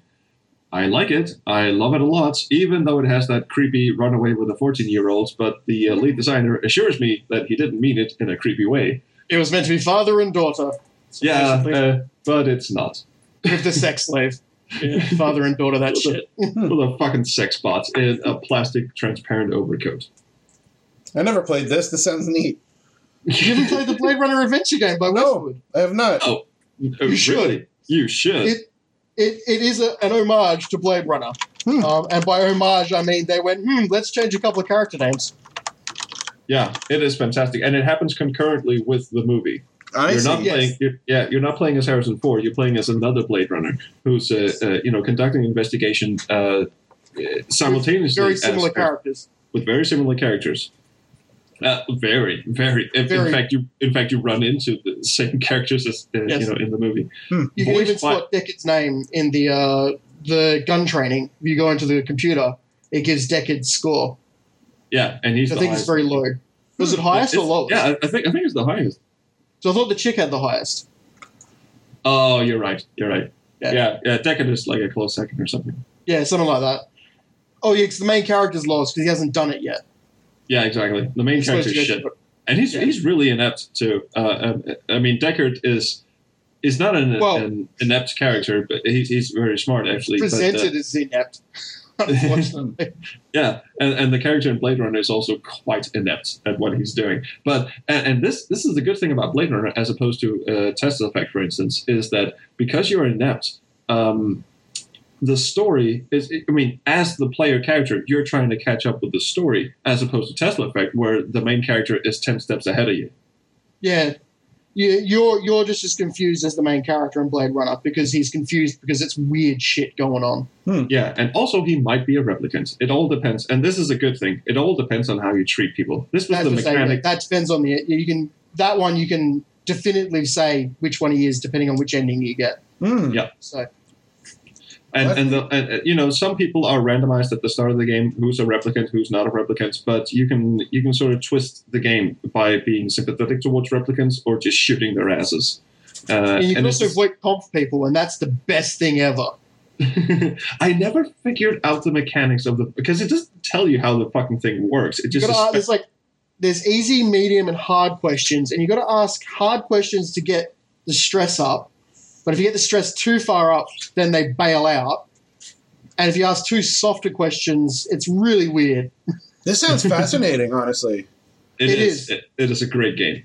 It is semi-FMV. It's digitized actors. Okay. But they're not actors sort of... It's weird. It's not like Phantasmagoria. They feel more like they're characters within the world, even though they are digitized. And also the in-game characters are voxels, which is really weird. I mean, it's pre-rendered backgrounds, and the pre-rendered backgrounds sort of zoom in and zoom out in FMV style, kind of like Time Commando. Like, it is the closest comparison I can think of right now. It sort of zooms in and out, and it's all FMV. So they put voxel characters on top of looping FMVs. Really. So the rain drizzles down, the neon lights blink and such, and it's all very, the art in this game is magnificent. Westwood put some money into that. As they do. And apparently they put Jim Walls into it as well. What? Yes, they did. Jim Walls was co-designer of Blade Runner. Wow. I only found that out recently. He apparently got called in and he helped design the game. Yes, he did. He was brought in initially as a consultant just to make the detective stuff seem legit, and then he ended up basically co-designing it and getting the lead designer drunk on whiskey. Huh. Now, gentlemen, are we here today to talk about the games we love? That's what you're doing. Come on. Give us some hate. We're getting too much of a love in here. Oh, well, tell you what. There's one game that I would like Bianca to mention, because we're running low on time already here, but I want to cut to the chase for one that I think we can guess what sort of a reaction she might have to it. I hate this game so fucking much. That's what I was hoping. This is the worst fucking game. Rip. And the reason I hate it so much is the tutorial I could not get by the tutorial. And the game is probably a good one too, but the tutorial is so condescending. Why don't you go into a little detail? Okay, Ghostmaster. I don't know if anyone else here has played Ghostmaster. Oh, Ghostmaster! The game has such a cool concept. I thought the concept sounded great when I got it. I got it on sale on Steam, so I'm like, okay. I wasn't expecting it to be great, but it turned out to be a steaming pile of horse shit. This thing is the biggest fucking steaming pile of horse shit I ever encountered. Not just a tutorial. It was so bloody condescending, I couldn't take it. The tutorial would zoom you in all over the place. It wouldn't even let you click. It completely commandeered your computer. And this is before I ever played any Call of Duties that did a lot of hold-handing during the cutscenes. Hold-handing. I don't think anyone has ever equated Call of Duty with Ghostmaster before. Because Ghostmaster is basically... It's like a strategy game where you're trying to scare people out of your house, right? Yeah. And you're the ghosts. Yeah. Well, not just houses, but yeah. Okay. You've got that sounds like a concept that I brought up on the Space Quest Historian podcast, where that was actually a real game idea of mine, was that you are the ghost and you have to scare people out of their houses by, knocking paintings off the walls, possessing children and such. That's good. It's the Beetlejuice thing, basically. Yeah. Yeah, well, it's essentially there is a game on the Mega Drive Genesis that's the same thing as that. The Ghostmaster, you're a secondary character that places ghosts onto the map. Right. You're like and a ghost they scare guy. people. Yeah. It sounds like a great concept. Unfortunately, the tutorial was condescending, and it just did not let. And it was 30 minutes of it talking at you. Oh, and how did the tutorial start? Do you remember? This is a house. No, before that, it's like, this is a tutorial. The tutorial is the aspect of the game that will tell you how you can play the games. Like giving you a tutorial on tutorials. Oh, the tutorial is pretty offensive. fucking condescending. Yeah. It's so offensive. Oh, that made me really angry. And she made it about 8 minutes into this game, and it did not let her play. Yeah. I mean, and it wasn't even like Final Fantasy where you're expecting the cutscene to be like 30 minutes.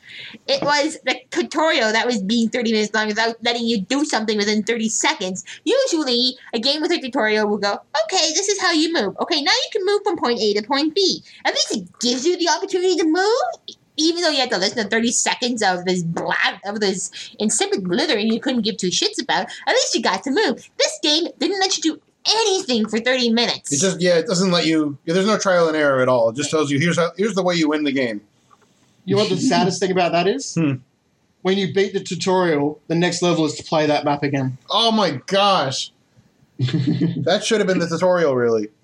Yeah. You said gosh. I said gosh. That tutorial is really bad.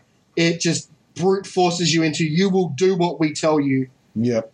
The rest of the game is not as bad. It's a lot. It's very open-ended about how you do anything. But the tutorial is just horrid. Yeah, it is just so bad that if I can't get by the tutorial, as far as I'm concerned, the rest of the game is going to be a complete waste of my time. Because the tutorial should either be skippable or it should not be and it should be condescending, and it should have some means of letting you actually do something in it. Yeah, I've always appreciated like the Half-Life or the Deus Ex philosophy of tutorials, which is you make the tutorial another option on the main menu, and you can do it if you want to, or you can skip right to the game. Like, give people the option. Because I mean, if you love Ghostmaster and you finished it before, the last thing you want to do is get stuck doing that friggin' tutorial again before you can play the game you like. Yeah. Mm-hmm. Portal 2 does a pretty good job of the tutorial. It introduces the concepts as you need them, which is nice. Oh, right. That's like the GDC Vault talk that I saw by George Fan, who made Plants vs. Zombies. His whole talk is about how that entire game is a tutorial from beginning to end. And each time you learn something, you learn it, and then you get introduced to the next. Yeah, you get something new, you master it, and then you get to the next little bit where you can practice what you mastered, but you also have to master something new. I know, and it didn't even feel like a tutorial. No, which is the best possible praise for a tutorial, right? Yeah. It's respectful of your time. Yeah. And most adventure games do this. Most adventure games put you in a room and expect you to sort of work your way out of this room. I mean, Technobabylon does this fantastically by just putting you in a room, get used to the controls, and then once you exit the room, the game literally explodes into action. Oh, yeah, I love that first area of Technobabylon. I think that was based on a short version, or they had like a free one-room version of the game. It was meant to be like an escape the room game. Yeah, exactly. That was interesting. Technobabylon if it goes has on a sale, lot of I'm escape getting the room sequences. Technobabylon is basically a huge collection of escape the room sequences, and I think that's because of the episodic nature that it was based on. James, what's his name? James Dearden, I think. I forgot. Who's the writer? Yes. Someone like that. He basically did all these free episodes of Technobabylon, and then Wedge and I picked it up, and they just, why don't you just do a full game? And he just, okay, I can stitch this into a full game if you want, and he did. But it does have that sort of escape. It's very linear in that sense, kind of like Broken Sword 2, actually. You arrive at a place, and you're supposed to not be in that place, so you escape, and then you find yourself in a different place that you're not supposed to be in. And you must escape from this place. Mm-hmm. Yes. Technobabylon's actually interesting in one way, is that I'm in it. Really? One part of me. Do tell. A leg? Your leg? No. The other leg? Sorry? My brain. Just a brain. On one of the Ben asked me because he knew I had a head fracture and I've got CAT scans in my head. Wow! And he asked me if he could borrow one, and I was like, "Yeah, sure, I'll send you a photo." That's awesome. And he used one of them. Obviously, he drew it, but my brain is in there because it's the basic of it. Fantastic! Awesome. That is considering that kind of story. That is like super, super, super cool. Yeah, that is fantastic. That's somewhere the best cameo I've heard of. In the background, there's a tiny little brain drawn by Ben. That is mine. That's terrific. That is fantastic. I like that. I believe my name's also in the credits. Ben got me added. Well, I was like, no, don't worry about it. It's stupid. It's just my brain. Yeah, I mean, it's not like it's doing anything important. Yeah, but he was like, no, you should get credit. And I was like, well, if you're going to tell me, yeah, okay. That's fantastic. Can I bring up the last game on my list that I want to bitch about that is apparently universally loved, but not by me, is The Longest Journey. I love that game. Hey, it's a good game. I hate that game. It's one or the other. It's Darth and me versus. I don't love it, but I do. I did like it. I thought it was pretty interesting. It's very divisive. I'm in the rare camp of I didn't love it, but I don't hate it. That is a rare camp. I loved it. I suppose sorry, go ahead. No, I got told over and over how great it was. So that's my problem. As soon as people start telling me how great a game is, I go and play it, and it ain't. Right. And it ain't. That was very. And it ain't. My problem, I suppose, I'm kind of in Bianca's camp actually. I like the story. I like the characters. That's all well and good. But the writing, sorry, Ragnar Tornquist, whatever your Norwegian fucking name is, the writing is so overwrought and it's so convinced of its own greatness that it will literally subject you to a 10-minute non-skippable dialogue scene where two people stand in front of a fucking wall and just talk at each other. Ragnar himself has the same criticism of this old game of his. Then why the hell did he make it like that? Because it was his first real game and he was all ambitious and stuff. So what's his excuse for fucking Dreamfall? Stop that. Dreamfall is a lot less. It's a little more cinematic and a little more movie-like than Longest Journey. Longest Journey was very like expository. Blah blah blah. Which one of them has the puzzle about inflating the duck thing? That's the Longest Journey. Yep, that's an infamous like cat hair mustache kind of a puzzle. Yeah. That's kind of a ridiculous puzzle. But that puzzle didn't piss me off as much as any of the sliding puzzles I've had to do, or the one that fucking airplane puzzle in fucking Golden Wake. Oh. The rest of the game is fine. I like that game. I hate that fucking airplane puzzle. It is so infuriating. The controls are clunky. I want to wring that fucking puzzle's little fucking neck. Francisco is going to be our guest on the podcast in a couple of weeks. I look forward to you chatting with him about that.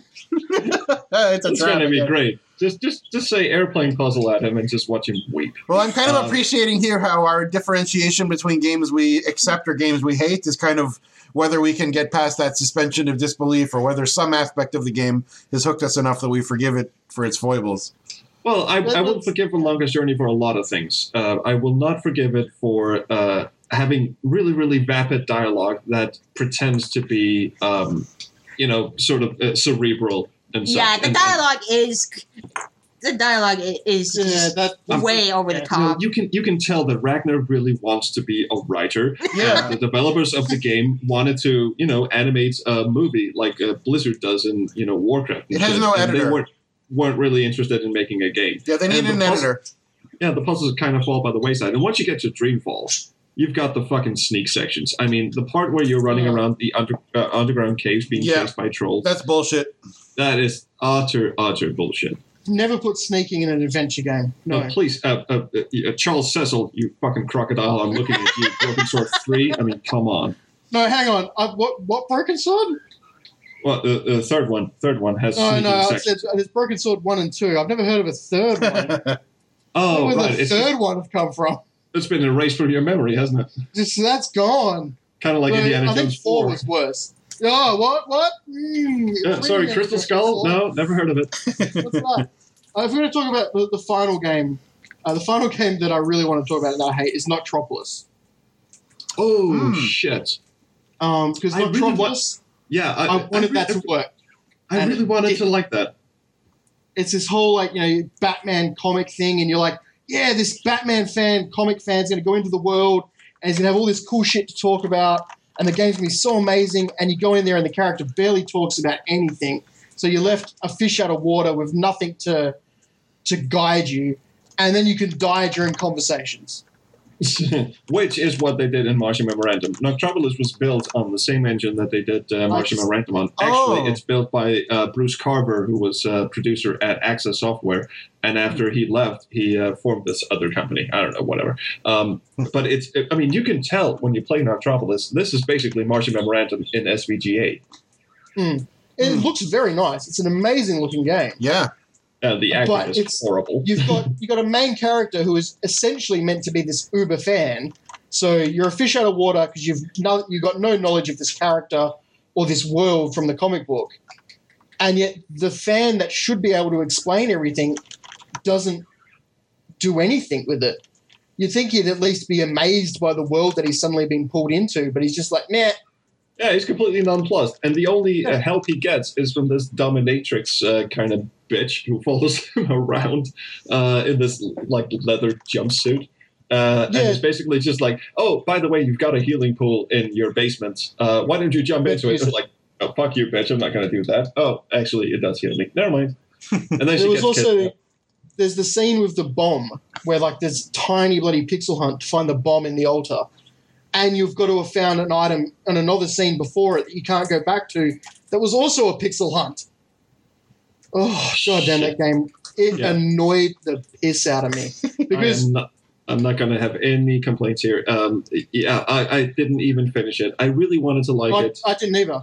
I went to look through a walkthrough, and I read a little bit into the walkthrough, and I went, right, screw this shit. I'm out. It's not getting better. Exactly. But the intro nailed me. I was so excited after watching the intro. I was like, yeah, this is the kind of thing I'm into. And then the game just goes, nah, screw you. Exactly. Exactly. The intro is fantastic. The intro is a weird person shows up at your door, delivers a package. The package happens to contain a interdimensional teleporter. Well, it's meant to. It's the comic book that's not out yet. It's not meant to be out for like another week or something, and you've got it early, but it sucks you into the comic book world. Yeah, and you have to sort of take up the mantle of the comic book hero. You get a cape and everything, and you're essentially Batman. Yeah, so great. I'm going to go out and do superhero shit. No, you're not. No, you're definitely not. You're going to talk to one of your allies who is going to kill you mid-conversation because you clicked the wrong A, B, or C choice. Hope you're saved. Yeah, exactly. And you can't save during conversations either. And you can get into almost an infinite loop where the only option is to repeat or die. Oh. Yeah. That's amazing. Everyone should play Noctropolis. I was just going to say Darkseid because that's basically the same thing. Yeah. Well, watch the intro movie and then like play that first like 5 minutes of like, wow, this is amazing, and then realize that this game is not going to meet your expectations at all. No. Ever. Like Darkseid. Like Darkseid. Which is, we wanted Cthulhu, but we couldn't quite get enough. No, we got H.R. Giger. We're not actually going to use it for anything constructive. Mm-hmm. We're going to have timed puzzles, which, timed puzzles are not the best. No. Yeah. Anyway, that's our list, I guess. All right. Oh, and if I can, I've never played Noctropolis, but if I can say one positive thing about it coming back onto Steam, being published onto modern computers. It was brought back by a company called Night Dive Studios, which is a great company. Oh, Nosedive Studios? No, Nosedive. Night Dive Studios. Yeah, Nosedive. So they're awesome because they've been bringing back all of these old games and making them compatible with modern PCs. I think their next announced project is going to be a remake of System Shock 1. Yep. Yes, I just heard about that today. Which is wonderful. I'm really happy to hear about that. this. Awesome. A System Shock you can actually control. Exactly. Wow. I was about to say, System Shock 1 and 2 are games that I want to love, but that UI and that control scheme, even though I'm from the generation that could have played it at the time, playing it now is like, no, stop. It really is hard to get into. And I recommend you check out the Upper Memory Block podcast. Umbo. Joe Mastriani covered the System Shock games in his last show or 2 shows ago. I forget now. His last show. 2 shows, I think. Was it? And also, in the same breath, let's just bring up BioForge, another game that I desperately wanted to love. Oh, yeah. Oh, the tank controls and combat. Yeah, but the fucking controls. I mean, combat. I've never seen more sluggish combat in my life. Yeah. It's could not do anything. It's like Alone in the Dark with molasses all over you. Oh, Alone in the Dark. Mm-hmm. Alone in the Dark is like a prototype, but by the time they put out BioForge, you think they should have known better too. Yeah. And combat in BioForge was just like doing one slow-ass roundhouse kick after another and just praying it would connect. Yeah, I know. You do these like beautiful pirouettes as like this robotic ballerina, basically, and that's the combat. Although that could make an amazing game. It could have been. And boy, that game was like dripping with amazing mood and setting. That game was just so awesome to be in until you had to do something. I mean, just listen to this sentence. You can pick up a guy's severed arm and beat him to death with it. To steal a fork. That sentence is awesome. It sure Actually is. Doing it that scene was still awesome. That's what I played in the demo. I played it over and over and over because it was so funny. But then it's painful. I did finish it amazingly when it was around about when it was new, but with much difficulty. Jesus. Well, how did these games of the time, they had an excuse that you probably weren't going to buy another game for a little while. Exactly. So you were either going to finish this or you were going to put a lot of hours into it just desperately to be like, please, I've made this worth the money. Of course. Whereas nowadays, I think we're on track to have about 5,000 games released on Steam this year. Yeah. If a game doesn't grab you in the first couple of minutes nowadays, it's just throw it back down and go find another one. Exactly. Mm-hmm. No, exactly. And there's another one out there. They're like $5 each and such. On my list of bad games that I actually like, I have the Orion Conspiracy, Inherit the Earth, and Harvester. I haven't played Harvester yet. I own it on GOG. I have to play that. It looks nice and gory. It's completely one of those games, idiotic. Oh. Yeah, it's one of those games that I keep hearing things about, and it's like, this game is dumb and stupid and bad, but you're probably going to like it, and I'm really hoping I do. I can go for that. Here's the worst part. Harvester is not dumb. it actually has a very interesting idea and a very interesting message about violence in video games and such. It's very ham-fisted, though. Like, really, like, in your face, please. I mean, there's a scene where you walk up to a lady, and she keeps going, please compliment me. I think my skin is not quite right. I think I'm a bit too fat and such. And if you don't compliment her enough, she tears her fucking face off. Sweet. My wife's in the game? So I'm so glad she's asleep. Harvester is a guilty pleasure, and so is Orion Conspiracy, and so is Inherit the Earth. Well, Bianca and I have a whole bunch of games on our list, but we'll hold it for another podcast because I think we're low on time. Unless, Darth, do you have anything else that you wanted to mention before we bid adieu? Well, I would say that we should all talk about the worst game ever made, which is Box Office Bust. Oh, fuck. Oh, I played like a minute of that. That's all I could stand. It was horrible. Go to hell. Poor Allo. Worst game ever fucking made. Yeah. How could they do that behind Allo's back? Why would they bring up this? He didn't have anything to do with it. That was exactly. long enough. It's just like, let's ruin. But my question is, you've managed to get a hold of Leisure Suit Larry, which means you've probably got a hold. I mean, that's the same people who got a hold of King's Quest and Space Quest. And it means you have a whole demographic of Why did you make Leisure Suit Larry? Yeah, you have this whole demographic of like thoughtful point-and-click adventure gamers with patience. Why would you do that to this name that's only familiar to them? Oh, here's another thing. The rights to Leisure Suit Larry are not in the hands of Activision.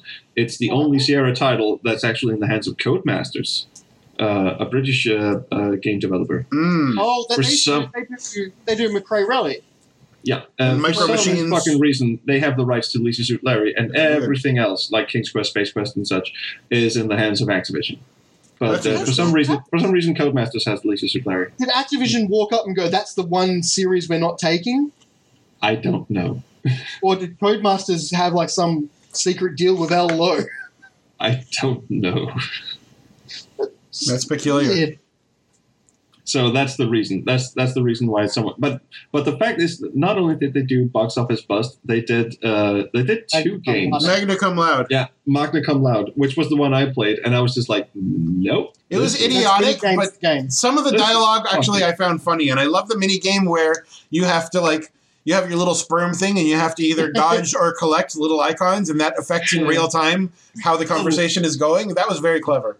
No, it wasn't. Please take a step back and reevaluate your life choices at this point, because that was fucking. That was just awful, I thought it was actually, considering that considering you're thinking with your dick as a dude, and if you say the wrong thing, you're a complete penis head, and if you say the right thing, you don't come across as such a dick. Maybe I've just been on top. He's always going to be a complete dick. Right. True, but it's whether he's a smooth-talking dick. Yeah, and you're thinking with your penis, so naturally the sperm seems like the right thing to do, and the sperm. That's guys, right? Exactly. Okay, maybe I've been on top of it too long. The Leisure Suit Larry games were never about Larry being a poon hound. They were about him trying to find love. Yeah. It just happened that he'd have a couple of sexual escapades along the way, and then he'd find the person that was right for him. That's right. And normally those sexual escapades would be backfire on him. Well, thank you for saying it that way. That's how I've argued in favor of Leisure Suit Larry as well. Well, unfortunately, a lot of it's really offensive now, but Yeah. Well, the first game was actually about losing your virginity. But then, of course, the sequel. But he learns from it in the first game that it's not fulfilling enough, and he goes right away to look to find someone to be married to. Exactly, and a cute story. The statistics back in the olden days was that the amount of the amount of players that played Leisure Suit Larry were predominantly women. Really? Yeah, statistically, more women played Leisure Suit Larry than men did. Well, you got to get your rocks off somehow. I guess some people like middle-aged, balding, fat men. Yeah, well, I hope so. Or just the fact that you have to actually guide this loser dude around and try to help him find love. I mean, it's kind of endearing in a way. It is, however, very hard in like a dinner party situation with your family to try and explain, well, I'm playing this game. Well, Leisure Suit Larry 2 is one of my most hated games. No. We will fight. We will fight. I love is one of the worst games. Yeah, kind of. It's just collect the right bunch of items. Here's a bunch of death scenes. Hope you threw away that the guacamole. The sandwich. Yeah, the dip. Could have thrown that away. Oh, you're on a plane. You better make sure you brought this and that. Oh, you didn't. You're dead. Mm-hmm. Okay, it is a very unfair game, but it does deserve love. Kind of like Space Quest 2. Space Quest 2 is unfairly maligned, in my point. I think Space Quest 2 is a much better game than Leisure Suit Larry 2. Al Lowe is a much better designer than what Leisure Suit Larry 2 is. But at least what Leisure Suit Larry 2 did was try to introduce some sort of story. And it perhaps went too far, and the puzzles are kind of, kind of like a middle finger to the player. Yeah. It barely made sense. It's like Larry's got a secret spy object, but it barely has anything to do with what's going on. Because he's like dim-witted and bumbles away. Yeah, he's oblivious. That's why. Yeah, I suppose. It's supposed to be like a comedic thing like that, I guess. It might have been funny, but it just didn't really spark it with me. Although the scene with the reeds going underneath his fingernails is funny. Oh, right, the saxophone reeds. Yeah, right. Right. Because that would really hurt. I'm sure. Yeah, that is evil, and that's actually a saxophonist writing a game, putting in his real life nightmare. Yeah, that was cool. Well, stuff under the fingernails would be no. Oh no! Please, thank you. The only worst thing about stuff under your fingernails is anything to do with the eyes. I mean, I watch a lot of horror movies. I'm cool with most of the. Yeah, I'm cool with most of gore and such, but people putting things in their eyes. Yeah, I'm done. I can't do that. Don't watch Zombie then. Okay, I won't. Okay. No, trust me, don't. It has a very brutal eye scene. Well, on that note, why don't we put this one in the can and call it a day? Good stuff. We've covered most of the games that I hate, and we've covered the games. We covered most of the games at the beginning before we even started. Yeah, that was great. Yeah, I had Mobius and where's my list now? I had Mobius and Tesla Effect on my list, which I think we got to. Oh, we got to Tesla Effect after. Anyway. And what did I have? Yeah, do you want to just read off your list quickly? I'll read off mine, and then we'll call it a day. Okay. Realm of the Mad God, Super Hexagon, Dracula Origins, Team Fortress 2, and Circuits. I don't know Circuits. I don't know any of those. Well, I know the newest game I got. I couldn't agree. get past second level, and I got a refund on Steam, which is badly designed and completely non-intuitive. Well, I had Tesla Effect. Oh, you're gonna love this one. I have Freddy Farkas. I hate that game. No! Yeah, I know. Darth actually put that on his favorite games list. Yeah, I know he did. I hate that game. I have Deus Ex Human Revolution.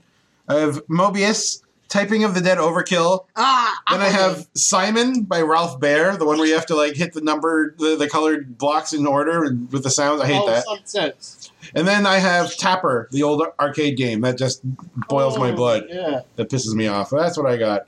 Yeah, like I'm doing. You're one of the beer one. Yeah. So we've been going. Read off my list of favorite games. Do you want to read your list of favorites? Go for it. Because I don't have a list of hated games. I have a list of favorite games, which is what we, Darth and I sent to each other. Right. Mine was Space Quest, obviously. 3 and 4. Really? Did you like Space Quest? Yeah, really. Yeah, actually, surprise. Yeah, big surprise. Goodness. Beneath the Steel Sky, Tex Murphy 3 and 4. That means Under Killing Moon and Pandora Directive. Day of the Tentacle, Gabriel Knight 1, Star Trek: A Final Unity. I love that game. Blade Runner, and Trigger Warning, Fate of Atlantis. See, there's not much you can pick on there. They're actually mostly good games, except for Fate of Atlantis. Fuck you. And I did actually put in a little message about I don't like any of the Telltale games I've played. Tales of Monkey Island, Sam & Max, or Back to the Future. Fuck off. And Walking Dead especially. Piss the fuck off. Longest Journey, I've covered that. Siberia is incredibly boring. And every King's Quest game in the world can lick my balls. Siberia got obnoxious, though. We didn't finish it because it was too annoying. Siberia shit. We got all the way to the second part, but it was I really stopped caring. Did you? Yeah, I finished the first one. I didn't finish the second one. Oh, so is that the one with the box out of the huge train? Yeah, yes. You hump the mammoth. That's how you finish. Yeah, pretty much. Also, Still Life. Still Life can kind of. Oh, that's an awful game. I like the ending, the ambiguous, idiotic non-ending. I like that. The rest was horrible. I like that as well. I actually finished that game. There's a recipe. Now let's find all the parts for it. Yeah, I like how you have to spend 35 minutes figuring out how to bake cookies. Yeah, fuck that. And the lock picking puzzle is especially. My God, what the fuck am I doing? Oh, I don't remember that. Just the cookies and the non-ending and switching between characters. That's all I remember. Also, yeah. Switching between characters can be good if it's done right. And for some reason, because apparently I'm a masochist, I bought Still Life 2. And it turns into, like, Saw, the adventure game. Yeah. What? Why? No, there was Saw, the game, so you know. Oh. Well, fuck that noise. Anyway, it was actually Saw 2, the game, as well, so. Oh. Well, I think we're going to hold it at here because we've had a voluminous, lovely, long podcast, and it's been a hell of a lot of fun talking with you all. Thank you. Troels and Darth, thank you very, very much for joining us this week. It's great to chat with you. Yeah, thanks for inviting me. And you too, Bianca. Thank you for venting on your many, many bilious rants. It's always refreshing. Yeah, say cunt again. Cunt. Thank you. Why do I have to say it again? Didn't hear it. Go say it louder. Cunt. I'm all the way in Australia. Really gonna well, I'm sorry. Are you upside down on your head? Yeah. Yes. Rand McNally. Say it loud. Say it like you mean it. Yes. There you go, fucking cunt face. There you happy now, cunt face? Let it out. Oh, beautiful. Join the dark side. I am reborn. All right, ladies and gents. If you have any wonderful, delightful swear words or swear words to say about games that you hate, we always love to hear from you. You can catch us on the web, squarefm.demodulated.com. By email, squarefm@demodulated.com. And on Twitter, stop beeping, ho. On Twitter, we are at SquareWavesFM. I literally thought you were going to say cunt. All right. With that, thank you very, very much for joining us, ladies and germs, and we'll talk to you this time next week. Bye-bye. Beep. Bye. That was very foul-mouthed and unpleasant.